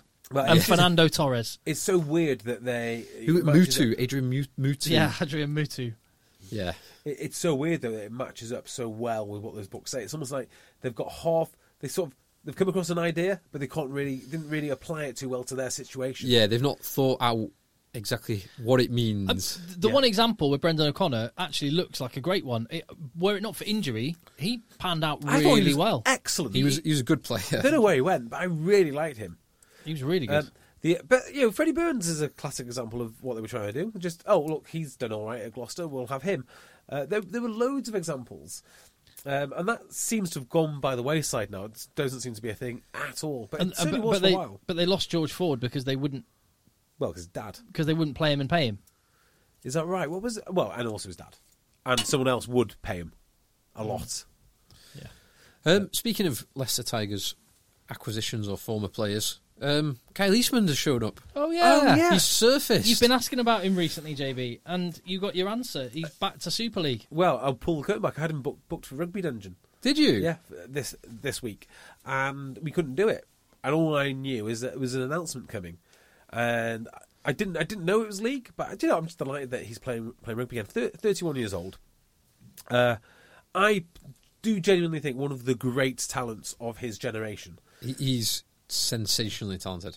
I always refer back to when Adi Gardner was doing strength and conditioning coaching at Sedgley. Yeah. When Eastman went to Union, and I knew a little bit about Eastman, not an enormous amount, and I asked Adi Gardner, and he's just like, this kid is unreal. He's the best feat he'd ever seen. It's amazing, that, isn't it? It's Yeah. amazing. So 3 players independently have told me he's the best player that they've ever played with. Yeah, because he had the feet and the acceleration, but he also had the handling skills. Yeah. Rob Webber, on Rugby Dungeon said it, Nathan Catt and Carl Ferns. And it's not like, I didn't ask him, is Kyle Eastman the best player that you've ever played with? I just said, who is the best player? And of all the hundreds I've played with, Kyle Eastman. And two of them said, because of how he talks, because of how he puts you in. It's annoying to start with. You don't really understand what's going on, but eventually you get onto his page, and he's really, really good. He's 31 years old. He could have an absolute dynamite season at Leeds, and I'd love to see him come back. I mean, maybe he's had a few too many clubs now. Yeah, I don't ship think he ever will come back. I don't think he'll do like a Big Luth did, partly because of the circumstances on which he left the Union, leaving Leicester under a cloud, not taking the pay reduction. Luth is one of those players who strikes me as an out-and-out Union centre. Whereas Kyle Eastman was talented enough to play Union centre to a high level. I think his talent is far more easily transferable back to league. Yeah, he was a league player. Yeah. He was a league halfback. Well, yeah, I was going to say, was he going to go back to halfback? I don't know. I'd assume he'd go back to kind of standoff, which obviously is one of the halfbacks. But I assume that would be his primary position. Well, but I don't know the Leeds squad at the moment. His primary position, as I understand it, is 7, isn't it? Because it's Kyle Eastman 7 on his. Yeah, but that's which is that's scrum fly half. Scrum half, 6 is fly half. I think. Oh yeah, you're right. Dummy half. Yeah. So that'll give an indication of where he's going back to. Yeah. I think he played both for Saints, but and he kicked. He did.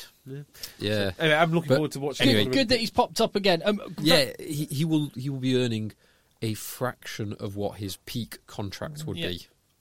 Yes, it will be less. So his peak contract was rumoured to be north of 300k when he got dropped from Bath. Which is why he couldn't find a club, because nobody was going to pay that. Well, actually, he was going to be the highest paid player at Bath when he signed a heads of terms, which never came to fruition. Yeah, so it would have been more than that, because that was when George Ford was there. Yeah, but he was also picking up England money the season before that, so he would have been on $500,000 a year to now being. Well, I wouldn't like to guess, but it might be 6 figures. It might not be. I'm talking completely out of school here. I do not know. I simply do not know. But I'm sure Leeds get a dispensation for picking him up. So because he came from Union, they get like a gap in their salary cap. So you can have him as a marquee player. Yeah, and half the rugby league clubs actually make a profit, unbelievably. There's a real have and have not in rugby league, with half the owners being able to afford a lot more and are willing, and then others, well, not so much. Yeah, but they don't make a profit by splashing it all on expensive players. No, they do not. Anyway, before we dive back into the Prem, good little interlude to mention an update on the Lions, who will not be touring Australia against South Africa. That will not be happening. The UK government appear to be saying they will underwrite the tour from an insurance point of view, which means that's looking more and more like the likely option, because there will be crowds in June, July, whereas it would be empty stadiums potentially in South Africa. I mean, just get rid of the whole thing now. Just cancel it. If you can't go to South Africa, cancel it. That's my view. Yeah, I would. My preference number 1 would be South Africa with full stadiums, either this year or next year. Yeah. Second would probably be France. Third, if it's going to happen in the UK, fine, but it just it doesn't seem right. So all countries affected would have to agree to it being next year in South Africa. England and France are among the countries saying they would not be happy for it. So that looks like it's Dead in the water. Dead in the water, unless something miraculous happens. So we're down to two choices: South Africa no stadiums, UK with crowds. Sorry, with no crowds. UK with crowds, and I think that means it will be in the UK. I don't know what that means for the midweek games. Not much, I guess. Not Well, like- they're going for 4 tests, aren't they, rather than 3? Did you mention that? Yeah, I think Because obviously they won't be able to... possibly 4 tests. Well, they're not going to be able to decide which one doesn't have a test. Are they? Yeah. I mean, anyone who doesn't get a test is going to be furious. And also because of course... You could always do, because there was talk of a Japan warm-up at Murrayfield, Murrayfield. wasn't there? So think you that's could still still in the do that calendar. and 3 tests. Yeah, but again, there's other problems, isn't there? Such as because all the rules are different in different countries, as in devolved administrations. And Ireland being a separate country. Yes, quite that as well. It's not quite so straightforward. It does sound like it's the most straightforward. I'm not that bothered about seeing this. We have enough rugby. I'll still enjoy it, but Yeah. But look, if it's on, I'll watch it. yeah, it wouldn't be my choice. Put it that way. Yeah, cool. And you wanted to mention the French TV deal, just as we're doing other things, JB. Yeah, I mean, other things. Not sure if I can quite get this into the other things category, but France have managed to get a TV deal worth, off the top of my head, I think 320 million quid over 6 years. I think off the top. of my No, head. so it's 450 million euros over 4 Oh, right. years. So that's 390. Yes, 390 million pounds over 4 years. Yeah, 4 years, right? Now, So what's that a year? So per team per year is £7 million of well, not quite. revenue. I got something wrong, because 25% of that roughly goes to Pro de Deux. Okay. Yeah, so it's not as... I mean, it's still enormous, but it's not as enormous So as I originally thought. 5 and a bit million. Now, just 5.5 Yeah. million per team now, per year. just Yeah. to What do Premiership clubs get per team per year about 2 on the current deal? about 2.2. Because Yeah, that is about- that's 110 million over 3 years. Yeah. 110 over 3 years, but obviously 13 CVC take a 13 Take a quarter of it. Yeah, 27%. So just to put this into context, right? I just said, 25% of the French deal goes to Pro de Deux, like it's nothing. It's something. The difference is the French deal goes 25% into developing the league below. Now, we've got different views on the league below and how much money it should get. You have a very different view to me, Tim. But it's certainly preferable to giving 27% to a bloody private equity firm. You know, you would feel much better about the Premiership TV deal, were 25% of that going to the Championship. What I have a enormous problem with is how Premiership Rugby communicated this. They told me, actually. Their communication staff told me, well, you should be grateful for the deal. It's a good deal. It's the best you can expect in a pandemic. There's lots of other things going on, which means eyeballs are being competed for. And it strikes me that all of that was nonsense now. Because if they should have been happy with the deal during the deal of the Premier... Sorry, if Premiership fans should be happy with the deal that Premiership teams struck with BT Sport because of COVID, the French deal blows that theory out of the water, because the French have had a 17% rise. So the question I would ask before I would judge whether something's a good deal or not is, what was the reason that France got extra money? And I presume that it was a marketplace where there were multiple people interested. Yeah, that would be my... And I don't know Yeah. at all. But that would be my assumption. Which whereas isn't the case in the UK. No. Well, yeah, But in England. Is it the not a English. circular argument? It's like, well, okay, there's not enough people interested in the UK. Okay, we'll make it more interesting, and then more people will be interested. France, economically and population-wise, is broadly speaking the same size as the UK. The UK is one of the biggest rugby markets that there is. We know this because when the Six Nations is played, we see the TV audiences. So the blame lies with the league. Now, if the league sets up a deal with CVC, and part of this deal as well, you get these business geniuses who are going to unlock the secrets to business. They put in a CEO, and the best the CEO can do is the same deal that he previously had, except he's paying away 25% to his actual employers. Just wait. So again, Madness. Yeah, but you're just... And do you know what? No. Just one last thing. They turned down a better deal from BT Sport. They turned it down to go to market. Right. Okay. So the important thing is, you don't just get something for nothing. Okay, Yeah. so the facts on the ground are probably there were multiple bidders for France, which inflated the cost. This happened a few years ago when there were multiple bidders before BT Sport got their deal, and that will have inflated the cost. And possibly in a previous deal before this one, there might have been other bidders, which then inflated the amount. This time, if BT Sport were the only bidders, they're not going to pay. Yeah. They're not going to pay something for nothing. So your point about they need to improve the They need to market it the product. So what would you do to market the product better? Okay, well, let's talk about what I wouldn't do first. Why not say what you would do? Because I'll answer the question in a roundabout way. So, the first thing I would say is when the CVC deal was struck, we were told that these guys who know the media market inside out are going to get a better TV deal. If they knew the media market that well, surely they would have identified when they bought the Premiership that there was no competition. It's not a recent development. We've only ever had Sky and BT and BT Sport, and they misjudged the market so badly they turned down one deal with BT Sport to go out to market again. So it wasn't as if 100, it might have been 115. Was it reported? So it was pretty much the same. Well, it doesn't matter if it's pretty much the same or a bit better because it does matter. It was a bit better.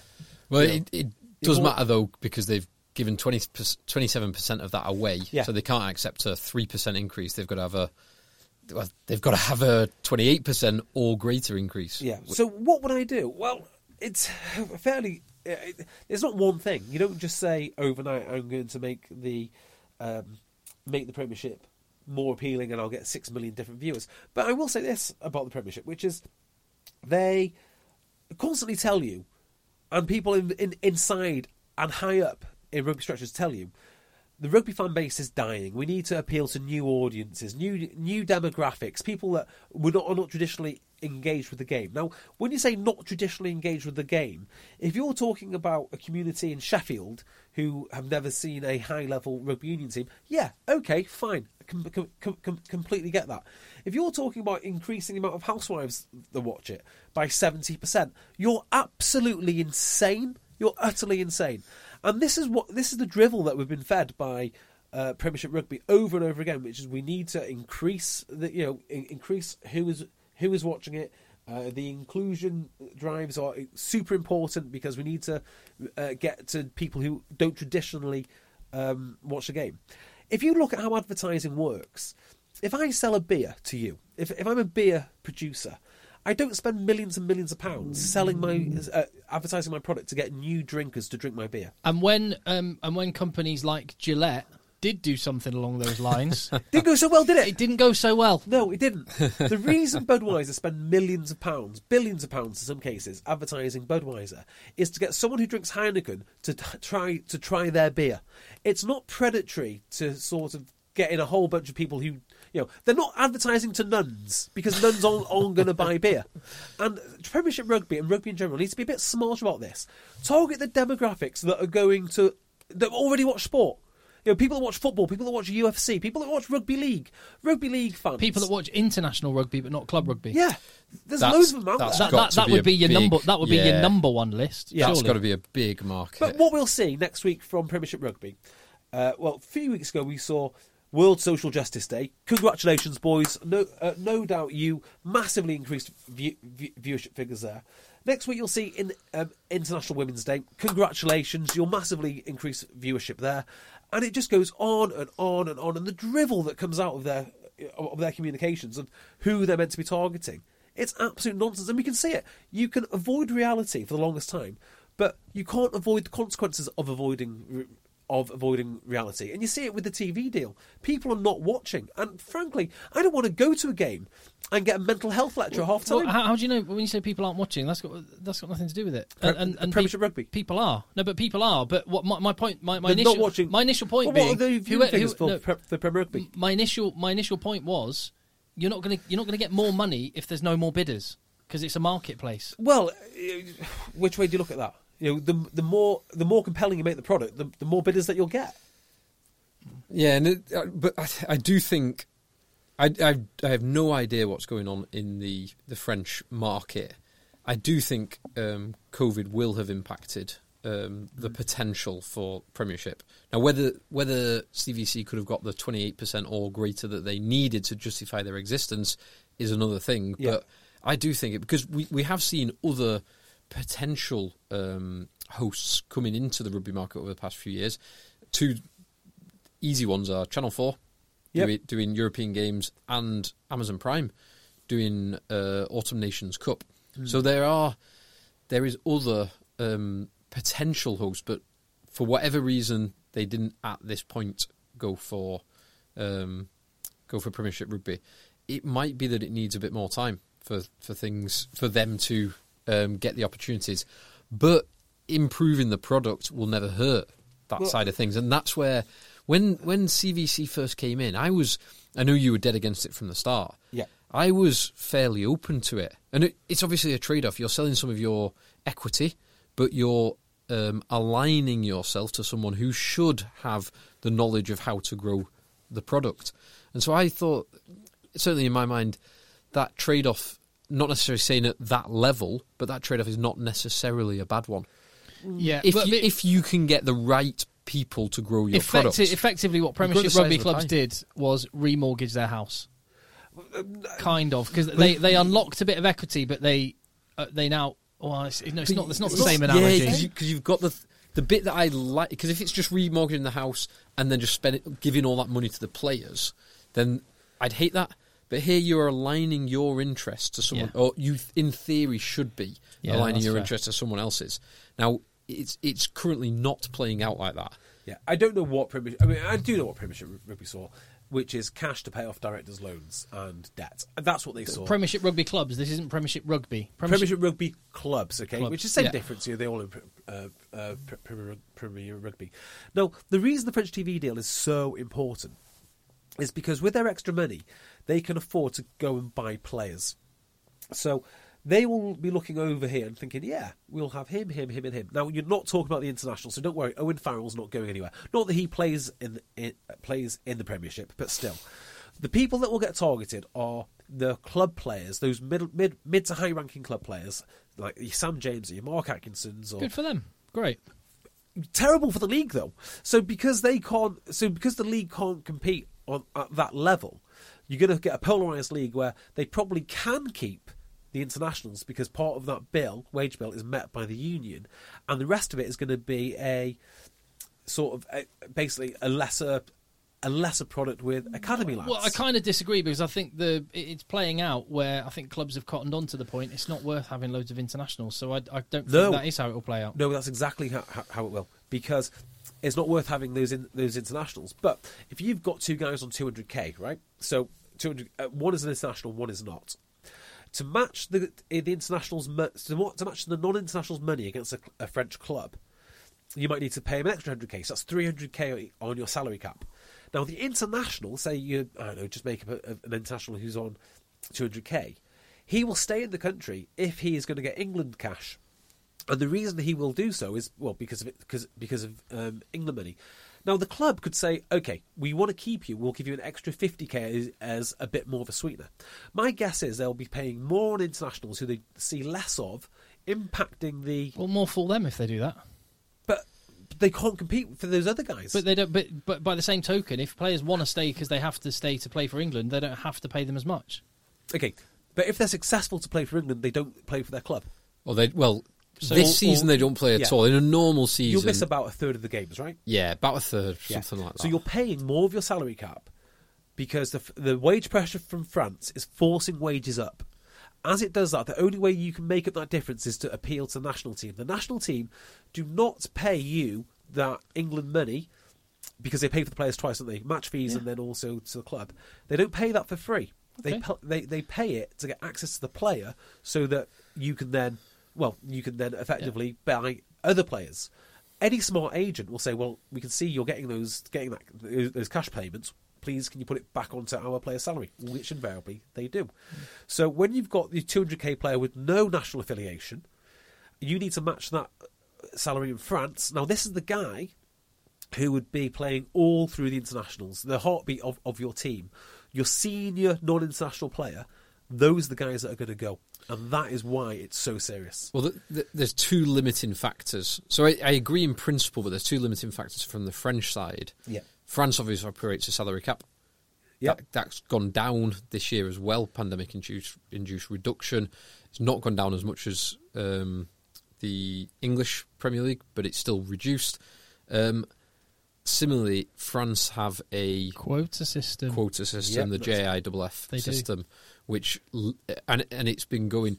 The quantity of French players or academy trained players, that's an important distinction, has been increasing year on year. Lots of South African schoolboys being farmed in from the age of 16. That's one of the unintended consequences of the since 2010 France introducing their quota system is all of the academies, all of the clubs now have academies in either South Africa or Fiji or both.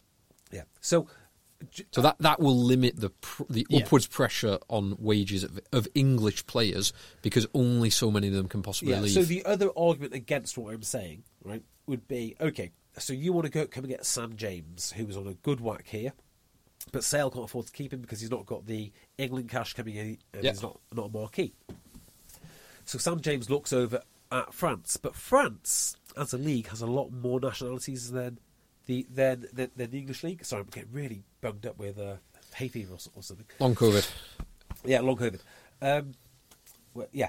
So Sam James might be looking at a senior position in the squad here, but because of all the South Africans and Australians and New Zealanders and whatnot, he might actually be looking at a fringe position over there. So he might be on more money, but on a more fringe contract, if that makes sense. Yep. That might not be as attractive to that player. Also, there's a language barrier. Not everyone wants to move. But my fear is the Premiership teams will start to look a lot more like the Pro 14 teams. Ospreys have got world class players, about 5 of them. I don't see that happening because there are 12 or 13 teams, whereas in the other countries in the UK and Ireland there are maximum of 4. And that has a big effect because when you take away international players from 4 teams, that's a huge percentage of the squad. Whereas you take away international players from 12 or 13 teams, it's a much lower number. And so the other limiting factor on top of what Phil said is that English players have to go out and compete, as you just said, with every other player on the globe. Yeah, that is a big problem. I mean, my solution to this would be get rid of the exceptional circumstances rule. If France have got loads of cash to pay, I'd rather than be paying £1.5 million to Mara Itoje, taking that off their salary cap. So, so Joel Kapoku and Nick Ezekwe can get loads of game time. yeah. So, I'm all for France spending their hard-earned TV money on England stars. I think which is the same argument that Wales should celebrate having Biggar and Sheedy and Priestland, exactly right, and everyone else playing in the English league, rather than trying to spend their own money, which is a scarce resource. On the bit that because I totally get that argument. The bit that I dislike is England get access to anyone to all of their players because they all play in England for the 2 weeks before any major international tournament. They get the rest weeks that are proper rest weeks. And if you go to France, you wouldn't have that. Like the great one would be, and it's far less important because he's playing for Italy, but Sergio Parisse used to put in amazing performances for Stade Francais, would then play 2 games for Italy in the Six Nations, get absolutely battered by the Ireland and Wales pack, still play amazingly, then go back and play for Stade Francais, then go back to play for Italy, then back to Stade Francais, and just you won't end up getting the best out of all your players if they're having to do that. Yeah, so I completely agree with that. And my solution to this would be, look, the writing is on the wall here. The club game is 100% the future. People don't want to admit it, but it is. And this TV deal kind of proves it to me. And the problem with this TV deal is it is to a certain degree dealing in a zero-sum game. Talent not in the Premiership because it's in France is going to affect the Premiership. So you do have price pressure. Now, that is like a dial. If it's low down, the pressure doesn't matter so much. As you turn it up and up and up, it matters more and more and more. Fine.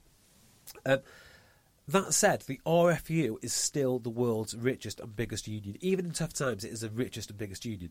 So if I was the RFU right now, I think I would come to the table and the card I would play is, look, we all need, as unions, to save the international games and get, if that's what, I mean, that's what they want to do. I'm not that bothered about it.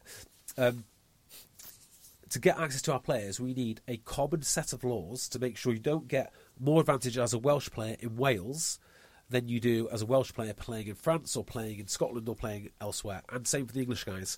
So if you are Baptiste Saran and you want to play for Leicester, you can still get released for the French. So for the French national team. So you would extend the release window, so it's rather than just being purely the fixture weekends, which it currently is, to being the full period plus a week or so before, which would week effectively get rid of the having to play in your own country. Yeah, exactly right. And I think that'd be better because the talent can go wherever it is to get paid.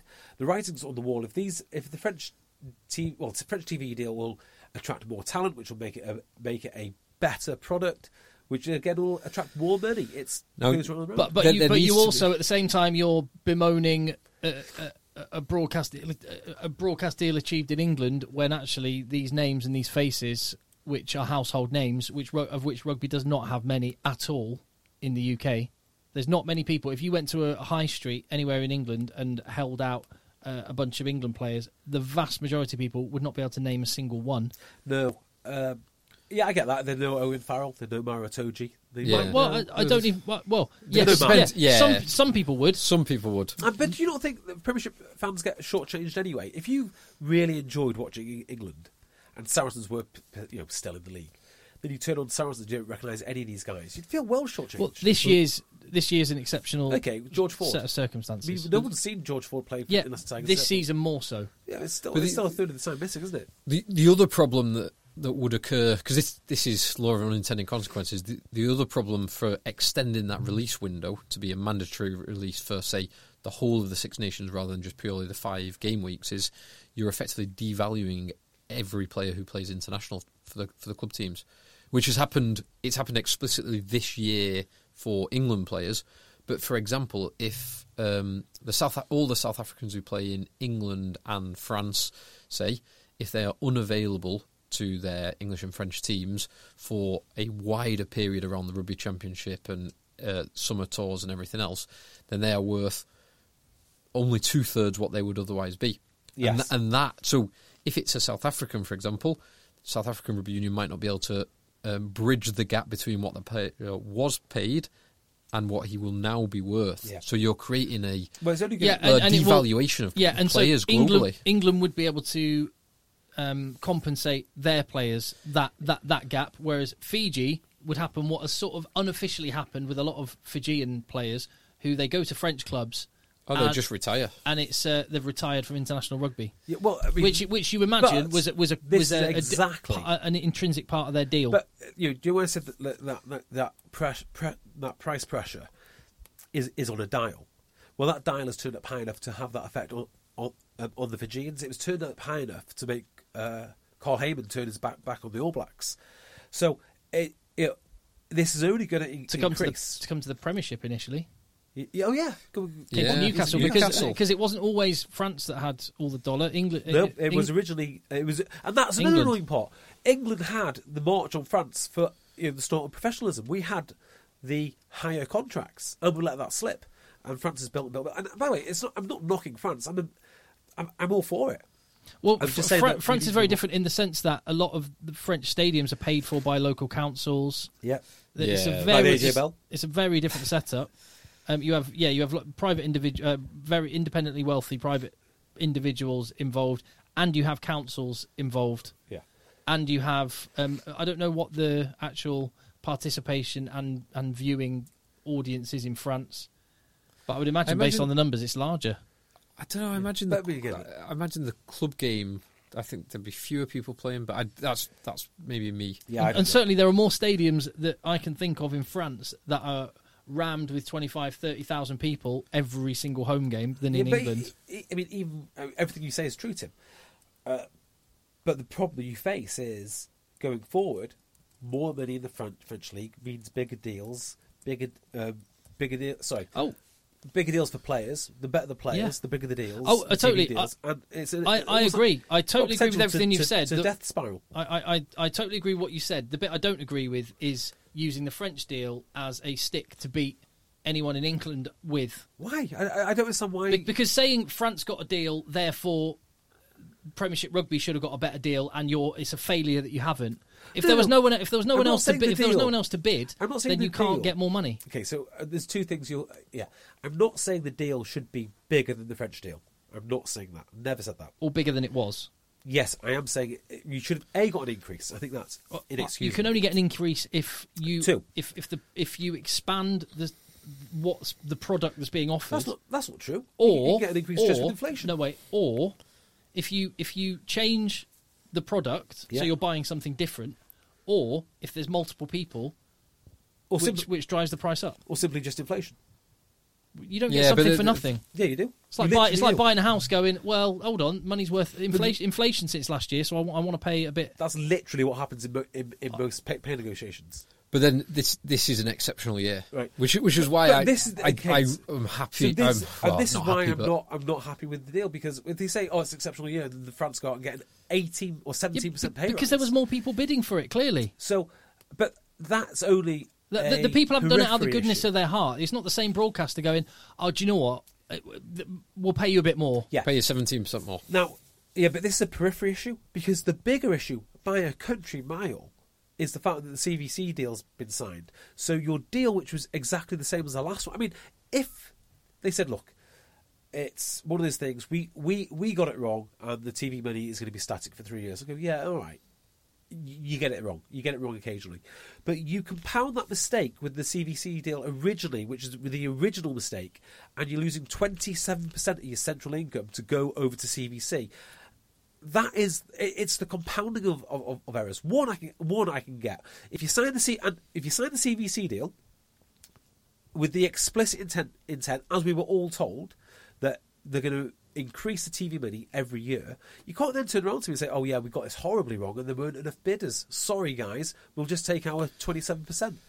It's nice what you say, but it doesn't chime with what they said when they signed the deal.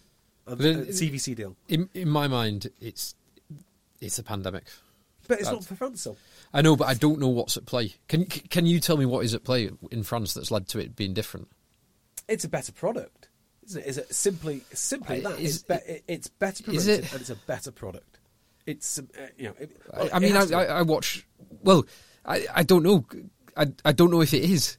Because I watch, I don't at the moment because it's not showing in the UK anywhere. But it's not as if it's not as if the Premiership is not maybe it's not the product. It's certainly better promoted. I mean, it has to be. I don't know. If we don't know, that's an assumption. If we don't know, and we're three guys doing a podcast in a basement, I kind of think that's almost acceptable. If you're running Premiership Rugby and you don't know the answer to this, and the only thing you can tell me is a pandemic, and then the league, which looks most like you across the channel, gets an increase, that's not acceptable. If they said, well, the things that are in play here are, the things which you've just asked me then. You just asked me the killer question. What is the difference? And I just say, pandemic. Well, there's a pandemic across the globe. So that's not an acceptable answer. Now, if the answer No. The question I'm asking is, what's different? Yeah, why is France different? Well, that'd be for so I'll tell you what might be different. Sky, as a company, took a decision a little while ago that they're going to focus more on their original programming of crime thrillers and comedies and dramas rather than sport. That's actually one of the big consequences for that commercial decision by a major UK broadcaster. Will have had a knock-on effect for lots of sports. Yeah, so you're saying the CVC deal was wrong then, because they completely misjudged the market. They didn't know what they were talking about when they signed. Yeah. There's a chicken and egg bit. Yeah, it's a horrendous decision. So the CVC deal led to people coming into rugby who said they knew what they were doing. They clearly do not know what they're doing. They've given us bad excuses. Those excuses could be true in isolation, but you put the France deal into the picture. Equally, I would imagine. Much worse. I would imagine that that people at Premiership clubs would say, and at CVC would say, you don't judge this on a 3-year turn of results. This is a long-term process. I buy that as well, but all the data so far is not good. Yeah, but I agree with that. I agree with that. I certainly hope that CVC weren't in this for 2-3 years, bump it up, sell it on. I'd hope that they're in this for a long-term investment. The reason CVC can't put more money into rugby is because they have a hurdle rate. So every pound that they put in, they need to get a certain amount out.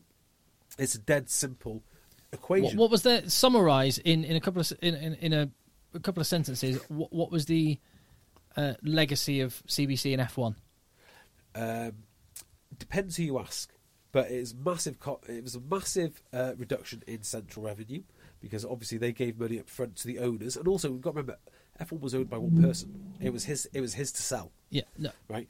And also F1. I've thought about this. F1 is not really repeatable. Like, there's not really another Ferrari out there. There's not really other. What happened in F1 though? I don't know. Yeah. So then, after they had enough, they repackaged it and sent it over to Liberty Media.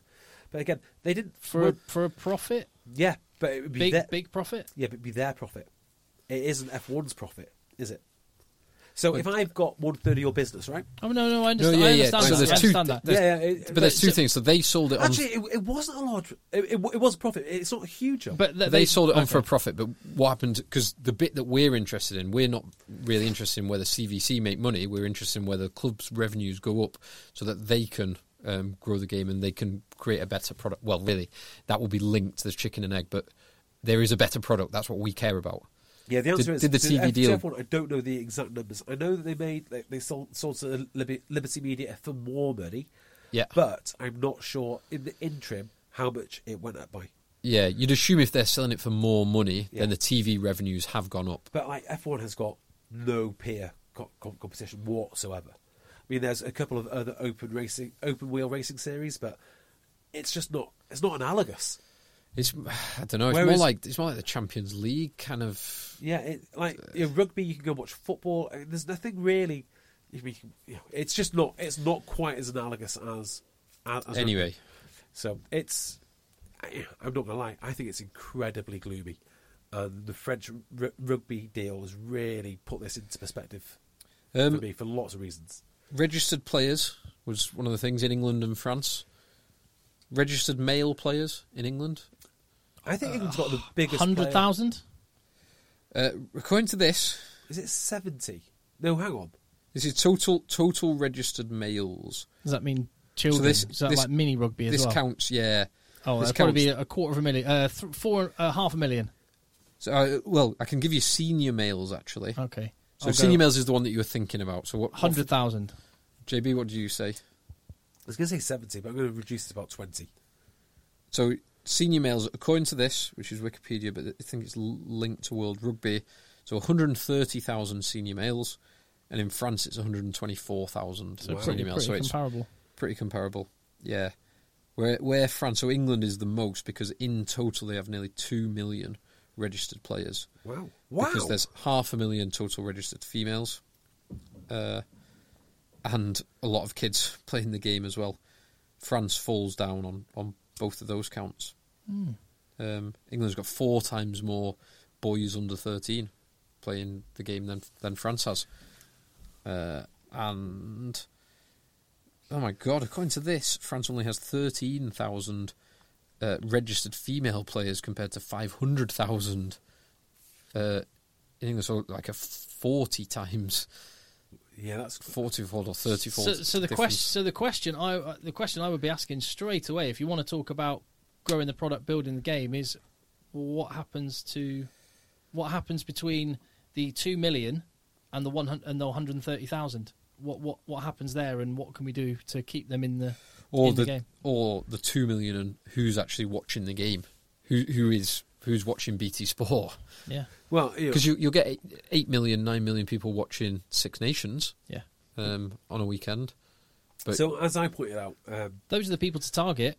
Exactly right, Tim. You're exactly right. If you were a drinks brand, you'd be targeting people who drink your competition's beer, or people who could be easily turned on to beer, or in the past have drunk your beer. Yes, exactly right. You wouldn't be going after completely new markets. And failing miserably at every turn. Handing out leaflets after an AA meeting. Yeah. It's insane. The whole thing is absolutely insane. I don't want to. Let's talk about something else. So, just one last thing. How many registered female players are there in Monaco? Oh, don't know. 5? Any advance on 5? Registered players in Monaco. Registered female players in female Monaco. Players. 15. I'll go 0. There are 2. Wow. They're going to have a pretty boring rugby game. 1-on-1. Wow. Pause this. Well, that was a really short summary of the French situation. No, genuinely interesting and one to watch. And it is interesting thinking how it could play out game theory-wise and what the consequences are. So, yeah, tell us what you think. But I think that's what we can do. We can delve into places other people don't and wouldn't. Well, and they find it far too boring. Yeah. I mean, If you're still listening now, well fair done. play. Let's get back into a bit of rugby. So you were at the AJ Bell on Friday night. Yeah, awesome. It's just nice to go back there. It's just nice to be there. I mean, yes, there's nobody there and whatnot. I'm still Obligatory. So it's just like a normal Friday night then. Yeah. It's still weird. It's incredibly weird. I mean, I know you're used to it, Tim. From working at BT Sport, but I'm still not quite there yet. Although it's nice to be able to drive in stadiums. Oh yeah, getting in and out is a bonus, but I'd still would much rather be sat in the traffic, getting in and out of the AJ Bell for an hour. Are you able to pick up a question to both of you, because I've obviously not been to tour ground with no one in it. Are you able to pick up the calls, the communication, that kind of stuff on the pitch much better than you otherwise would be? The appealing as well. Which there's quite a lot at the minute, I've got to say. Yeah. That Bath Exeter game, I noticed a lot of appealing going on. Okay. There's so much in this game. I mean, it's 31-16 was the result. I don't think it was a fair reflection of how both teams performed. Sale had some really good moments. Just quickly on them, I did not know that buying World Cup winners improved your team significantly. Apparently that's true. It does. It absolutely. I mean, I think we've got enough evidence now to say World Cup winners are good players. Lou Diago looks good, doesn't he? Crikey, he looks good. Yeah. Like, it's not just the running through people, which he does, or the catching lineups, which he does. Like, charging down kicks seems to be quite a speciality of his. And all with an oversized, baby-faced assassin as well. Yeah. With quite slopey shoulders. But he's enormous. So he played... Who was his opposite man who had a torrid time? Fusair. Yeah. He played actually very well in this game. Newcastle... It does look like they got an absolute beatdown, and it could have gone either way. It was in the balance, particularly after Newcastle got their try. I thought that Newcastle could at any point come back into it because they're such a tough team and they're so well organised. You don't see it on TV because you're more ball focused. When you're seeing them in real life, you can see there's a lot of communication. They organise their attack quite well. They're just whoever's running them and what other things that they do in that organisation, they all seem to do a very, very good job. Because they're not flashy, but they're well drilled, particularly in the pack. Well drilled, antique tough, like you said. They really are. They really are. Mollen Yard is like a different player. That's an interesting point. His line for the try from the fast after clerk cut-out pass was awesome. He timed it. He kind of knew it was on and timed it absolute to perfection. Faf obviously hits him and then he just glides down the touchline. You know, in Marvel movies where the classic trope in sort of superhero type movies is the bad guy or one opponent absorbs the power of another and then takes their power and has it, and then they can use it. Like Highlander. It's a little bit like Highlander. It's a little bit like that, I reckon, with Denny Solomona and Marlon Yard. They're never great at the same time. No, they're not, are they? One good, the other one good. Yeah, never together. Yeah, one larger than the other, then one slims down, and the other one, gets on the previous one's diet, that kind of thing. Molyneux looks, and the things he's good at are completely at odds with the things that you think Molyneux is good at, namely kick chase. His kick chase and his enthusiasm to work around the park has increased massively, and that's I think why you're going to see Byron McGuigan and Molyneux more on the wings because. I mean, particularly in Byron's case, he is a incredibly hard worker. That is his MO. Still a few questions on Molin's defence, I think, but they're they are suited to what Sanderson wants to do. Here is a factoid for you, which is going to blow your mind. Go on. Did I tell you this on the WhatsApp group? Who is the fastest man in the Premiership? Resummit. Yeah, Lewis Rees-Summit. I mean, I would say he is up there. I heard a fact today from Inside Sale, which will blow your mind. They recorded the fastest ever guy at Sale doing sprints, and they managed it by meters per second. No, is this a common measure? So this is max speed then? Max speed. Okay. Yeah, it's. I think it's a common output of the GPS system that they use. So it's not a common. It wouldn't be a common normal measure, but because of the way that they track, so it's the max all the players in momentary the game. speed they can achieve. They might not be able to hold it for very long. They might take them a while to get to that point. Yeah, it's top speed. So you'll have seen Usain Bolt running at, I think it's nearly 30 miles an hour when he's at his peak. Now, so his you'd have to average convert that speed to meters second. Is 10.4 meters a second. Yeah, so anything above 10 is very good. I'm not going to say the number because if it's wrong, I'm going to sound like an absolute moron. I've had it confirmed now by two players, and my only conclusion to this is it is a testing error. Like it can't be true. So I will tell you the speed off air. Also, I don't know if I'm allowed to say. Well, no, you can tell it. But the fastest player, of course, is the fastest player they've ever had. Did they say to you? Did they say to you off the record? No, they didn't. But I still don't want to say it. Just, okay, that's fine. Just that's in fine. case. Just it could be confidential. Fair enough. Information. So. But the fastest guy there by some distance is Aaron Reed, and if you believe his meters per second, his peak time was equivalent to what someone would be running in a 100 metres final in the Olympics. Now, the difference is, of course, it takes him time to get to that peak time. Yeah, and he can't necessarily sustain it. So it's not I'm not saying he'd be in a 100-metre final. I'm saying he is that fast at top end. It is that sort of range. What was it? What's the figure that you heard? I'm not... You can take it out if it's... Oh, go on. It'll probably end up on Strava fails. Anyway. I will text it to the group now. And then you can go, wow! And you go, get my phone out. Ooh. So I've just while you've been chatting, I've just looked up.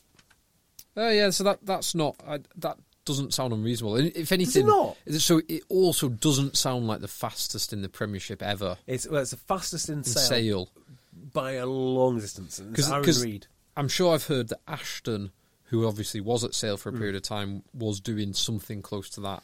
Yeah, Ashton's going to be very, very quick. Very fast. So, I'll give you an example.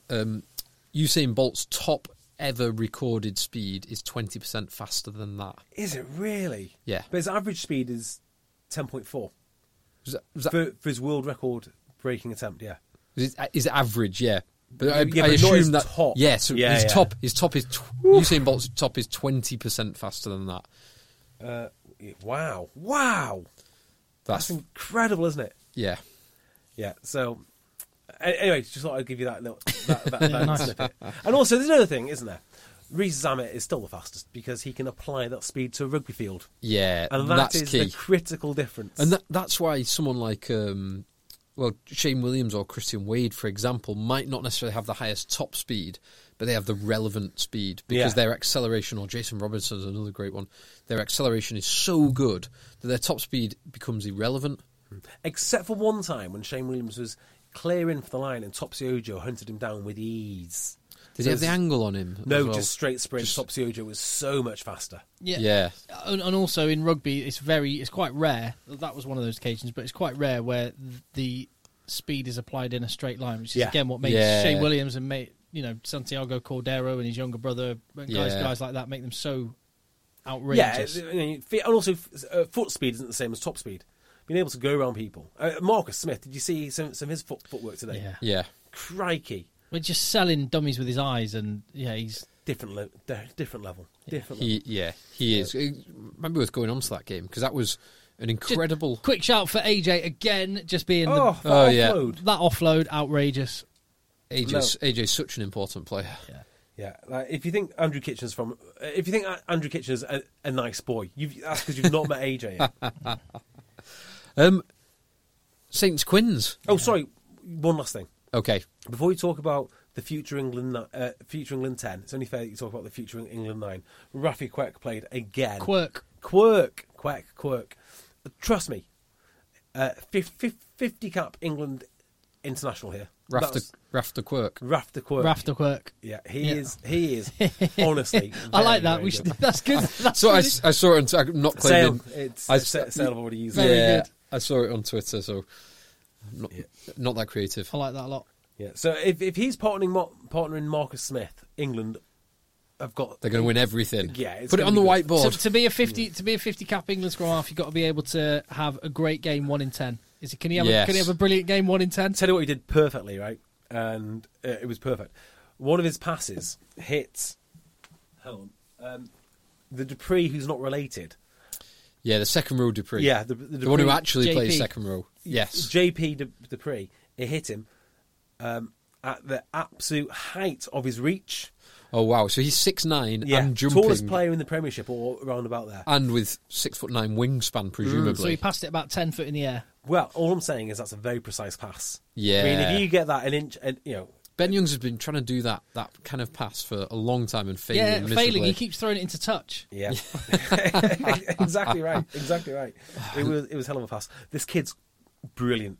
I mean, I feel sorry for anyone who's a reserve scrum half at Sale because getting that bench spot now is going to be ferocious. It's going to be Rafi Quirk pushing Faf now for as long as you. I mean, I wouldn't be surprised if at some point we see him overtake Faf. Not yet. Faf is captain this week. Yeah, but that won't happen. What they'd rather do is let's take the £500,000 back off Faf and spend it elsewhere in the side. Faf goes to France. Yeah. We'll give AJ a bit of a pay rise and we'll buy some other people in. I'm not sure there's a lower paid 10 who is that good in the Premiership. I'd love to know. I don't know what he's paid. This would be a great thing to graph.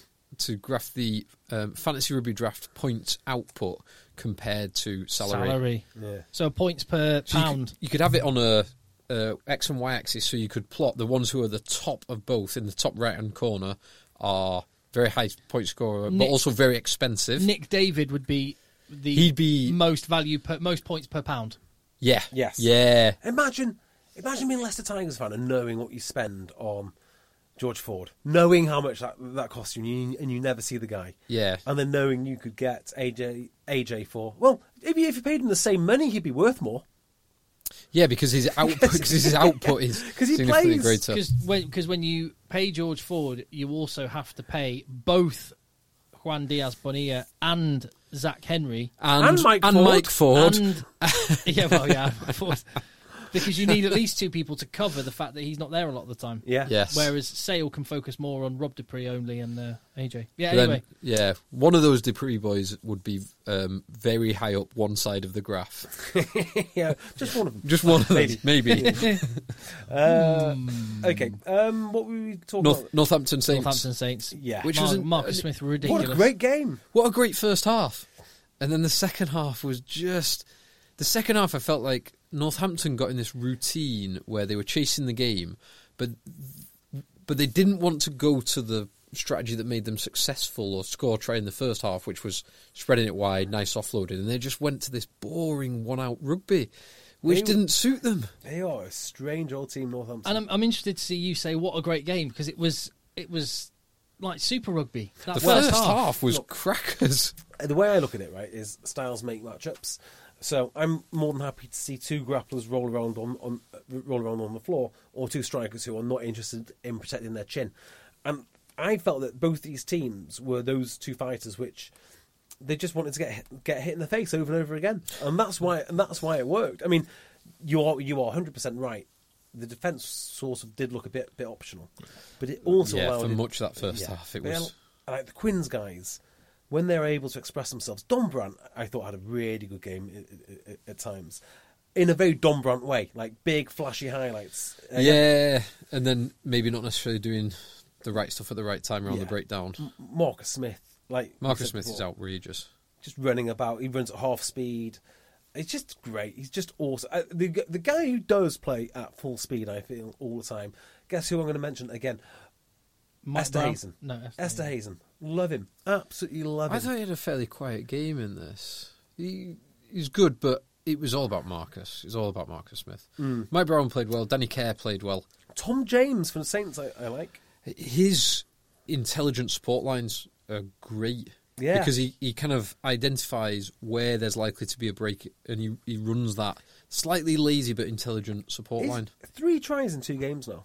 Yeah. Not bad for a 9. Fancy rugby draft too? Someone's got him. I felt watching this game, they were quite evenly matched, apart from the one big difference, which we've mentioned, Marcus Smith. If Marcus Smith was wearing a Saints shirt, Saints would have won by 10 points. Yeah. 100%. Totally agree. I didn't think about it in that context, but you're absolutely right. Well, What's happened to James Grayson? I don't know. He must be injured. Must be. Yeah, I don't think he is. Well, Furbank's not your starting 10, is he? Well, obviously. Well, no, Bigger is. But, yeah, Bigger is. No, but what I mean is, even if... Well, I think he might be now. Well, yeah, but Furbank's the starting 15, isn't he? So if you've got someone else to push him back to 15... They're like Toby Freeman. Yeah, Tommy Freeman has played... he didn't have his best... Freeman, sorry. Yeah, he didn't have his best game today, but he's playing well. Yeah, he's that's a decent interesting. player. And actually, I think... I do think Furbank plays well at 10. It seems to be... He feels a little bit more... There was tiny... I was watching him closely because he was playing for me in Fantasy Rugby Draft against Tim. Of course. But, I was glad to see him have a quiet game. So a couple of years ago, I had really big hopes for Furbank as England's next 15. He was breaking the line, coming into the line intelligently, solid under the high ball, always beating the first defender. That Mike Brown thing where he always knew how to beat the first defender and then his options were open.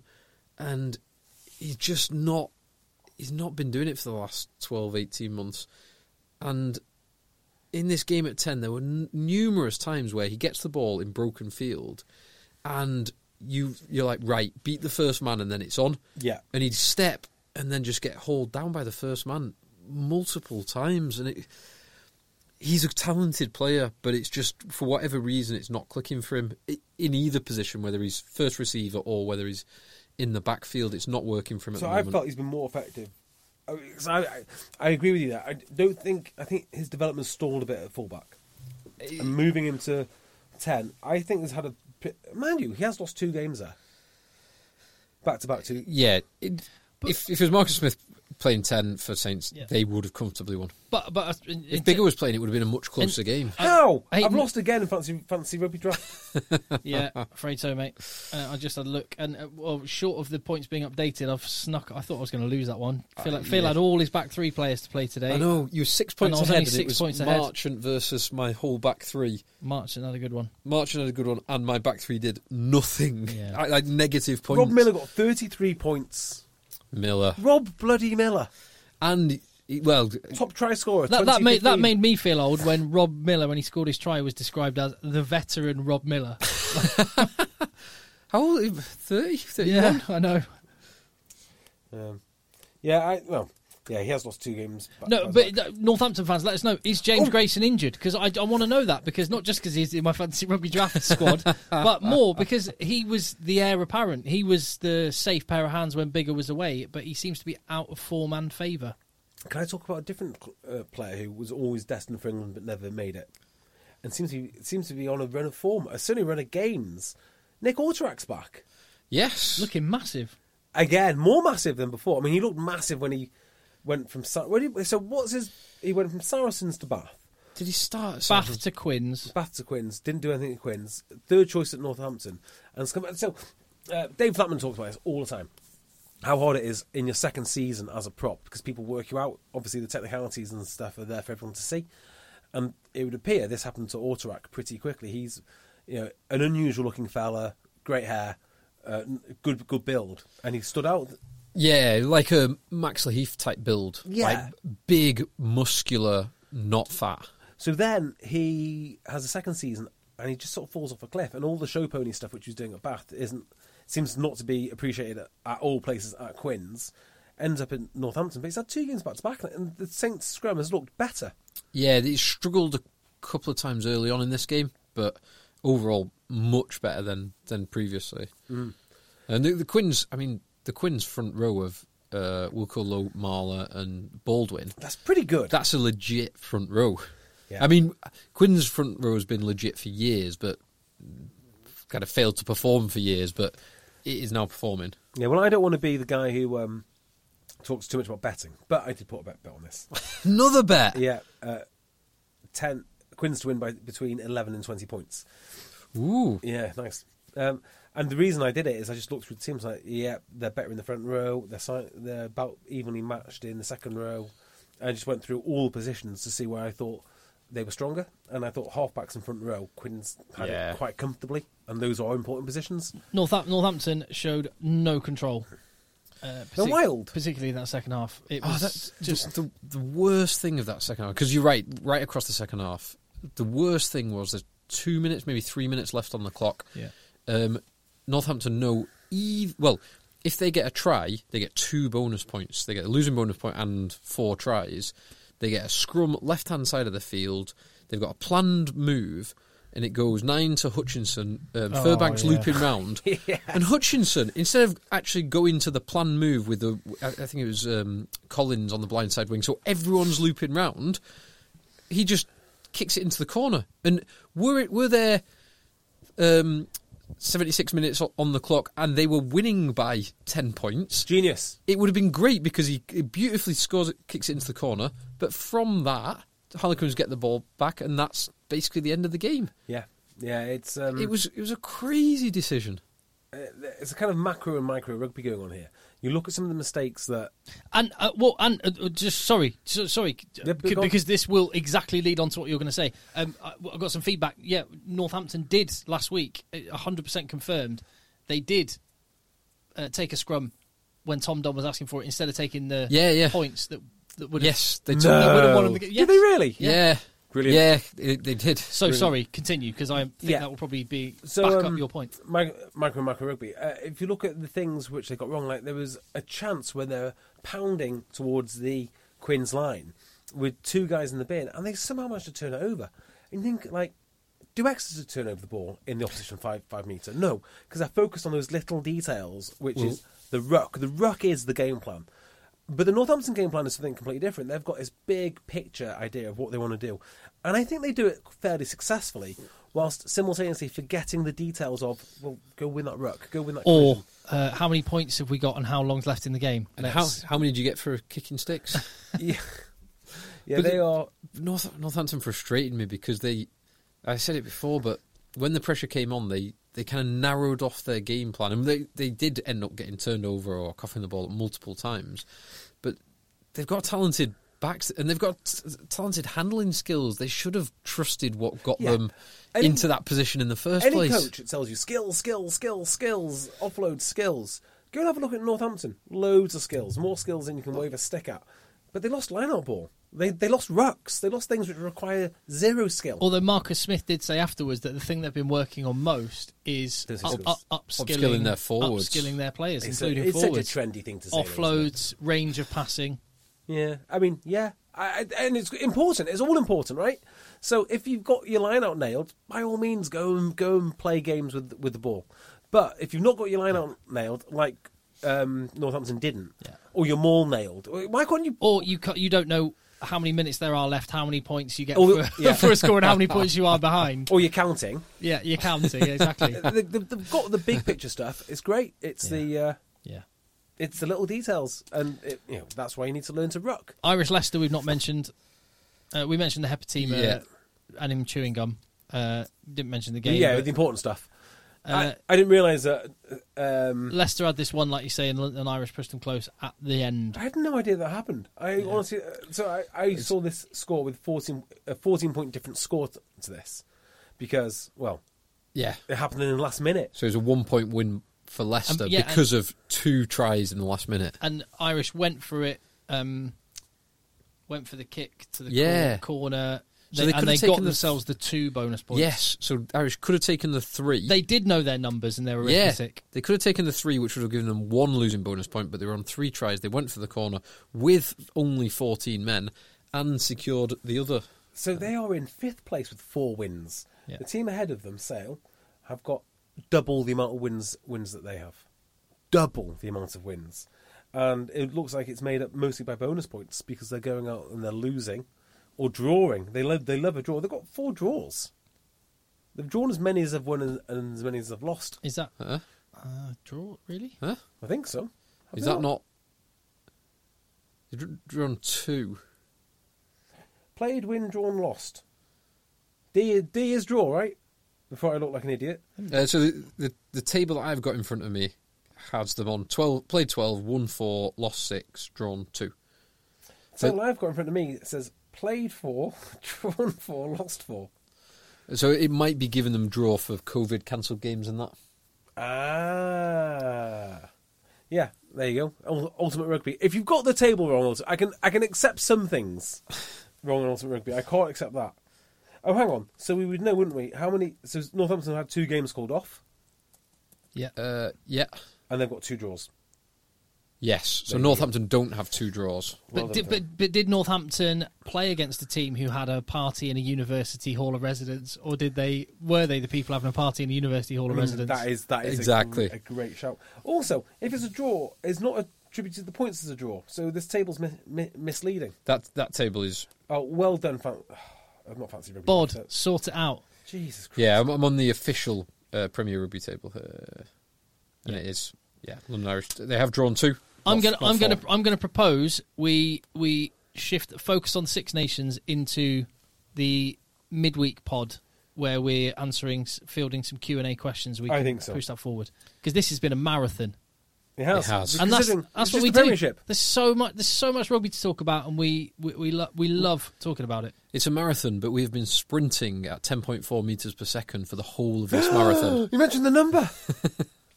Oh wow! Oh dear! You're in trouble now, JB. Oh well. Okay. Oh well. JB might be strung up on the next podcast by his knackers at the Carrington Training Ground. Hopefully he'll be here for it, and hopefully you will be as well. If you hit subscribe in your feed, if you find him at JBeardmore, me at Cocker, us at Rugby Podcast, Phil lurking in your DMs, and we're on YouTube as well, where JB and myself, and maybe Phil, would you maybe pitch in? Maybe if I get the right topic. If the mood strikes. Yeah. Well, hopefully we'll see Phil there as well. But we are Egg Chasers on YouTube. Go and hit subscribe there as well. Let boys play. There you go. Done. Planning for your next trip? Elevate your travel style with Quince. Quince has all the jet-setting essentials you'll want for your next getaway, like European linen, premium luggage options, buttery soft Italian leather bags, and so much more. And is all priced at 50 to 80% less than similar brands. Plus, Quince only works with factories that use safe and ethical manufacturing practices. Pack your bags with high-quality essentials you'll be wearing for vacations to come with Quince. Go to quince.com/pack for free shipping and 365-day returns.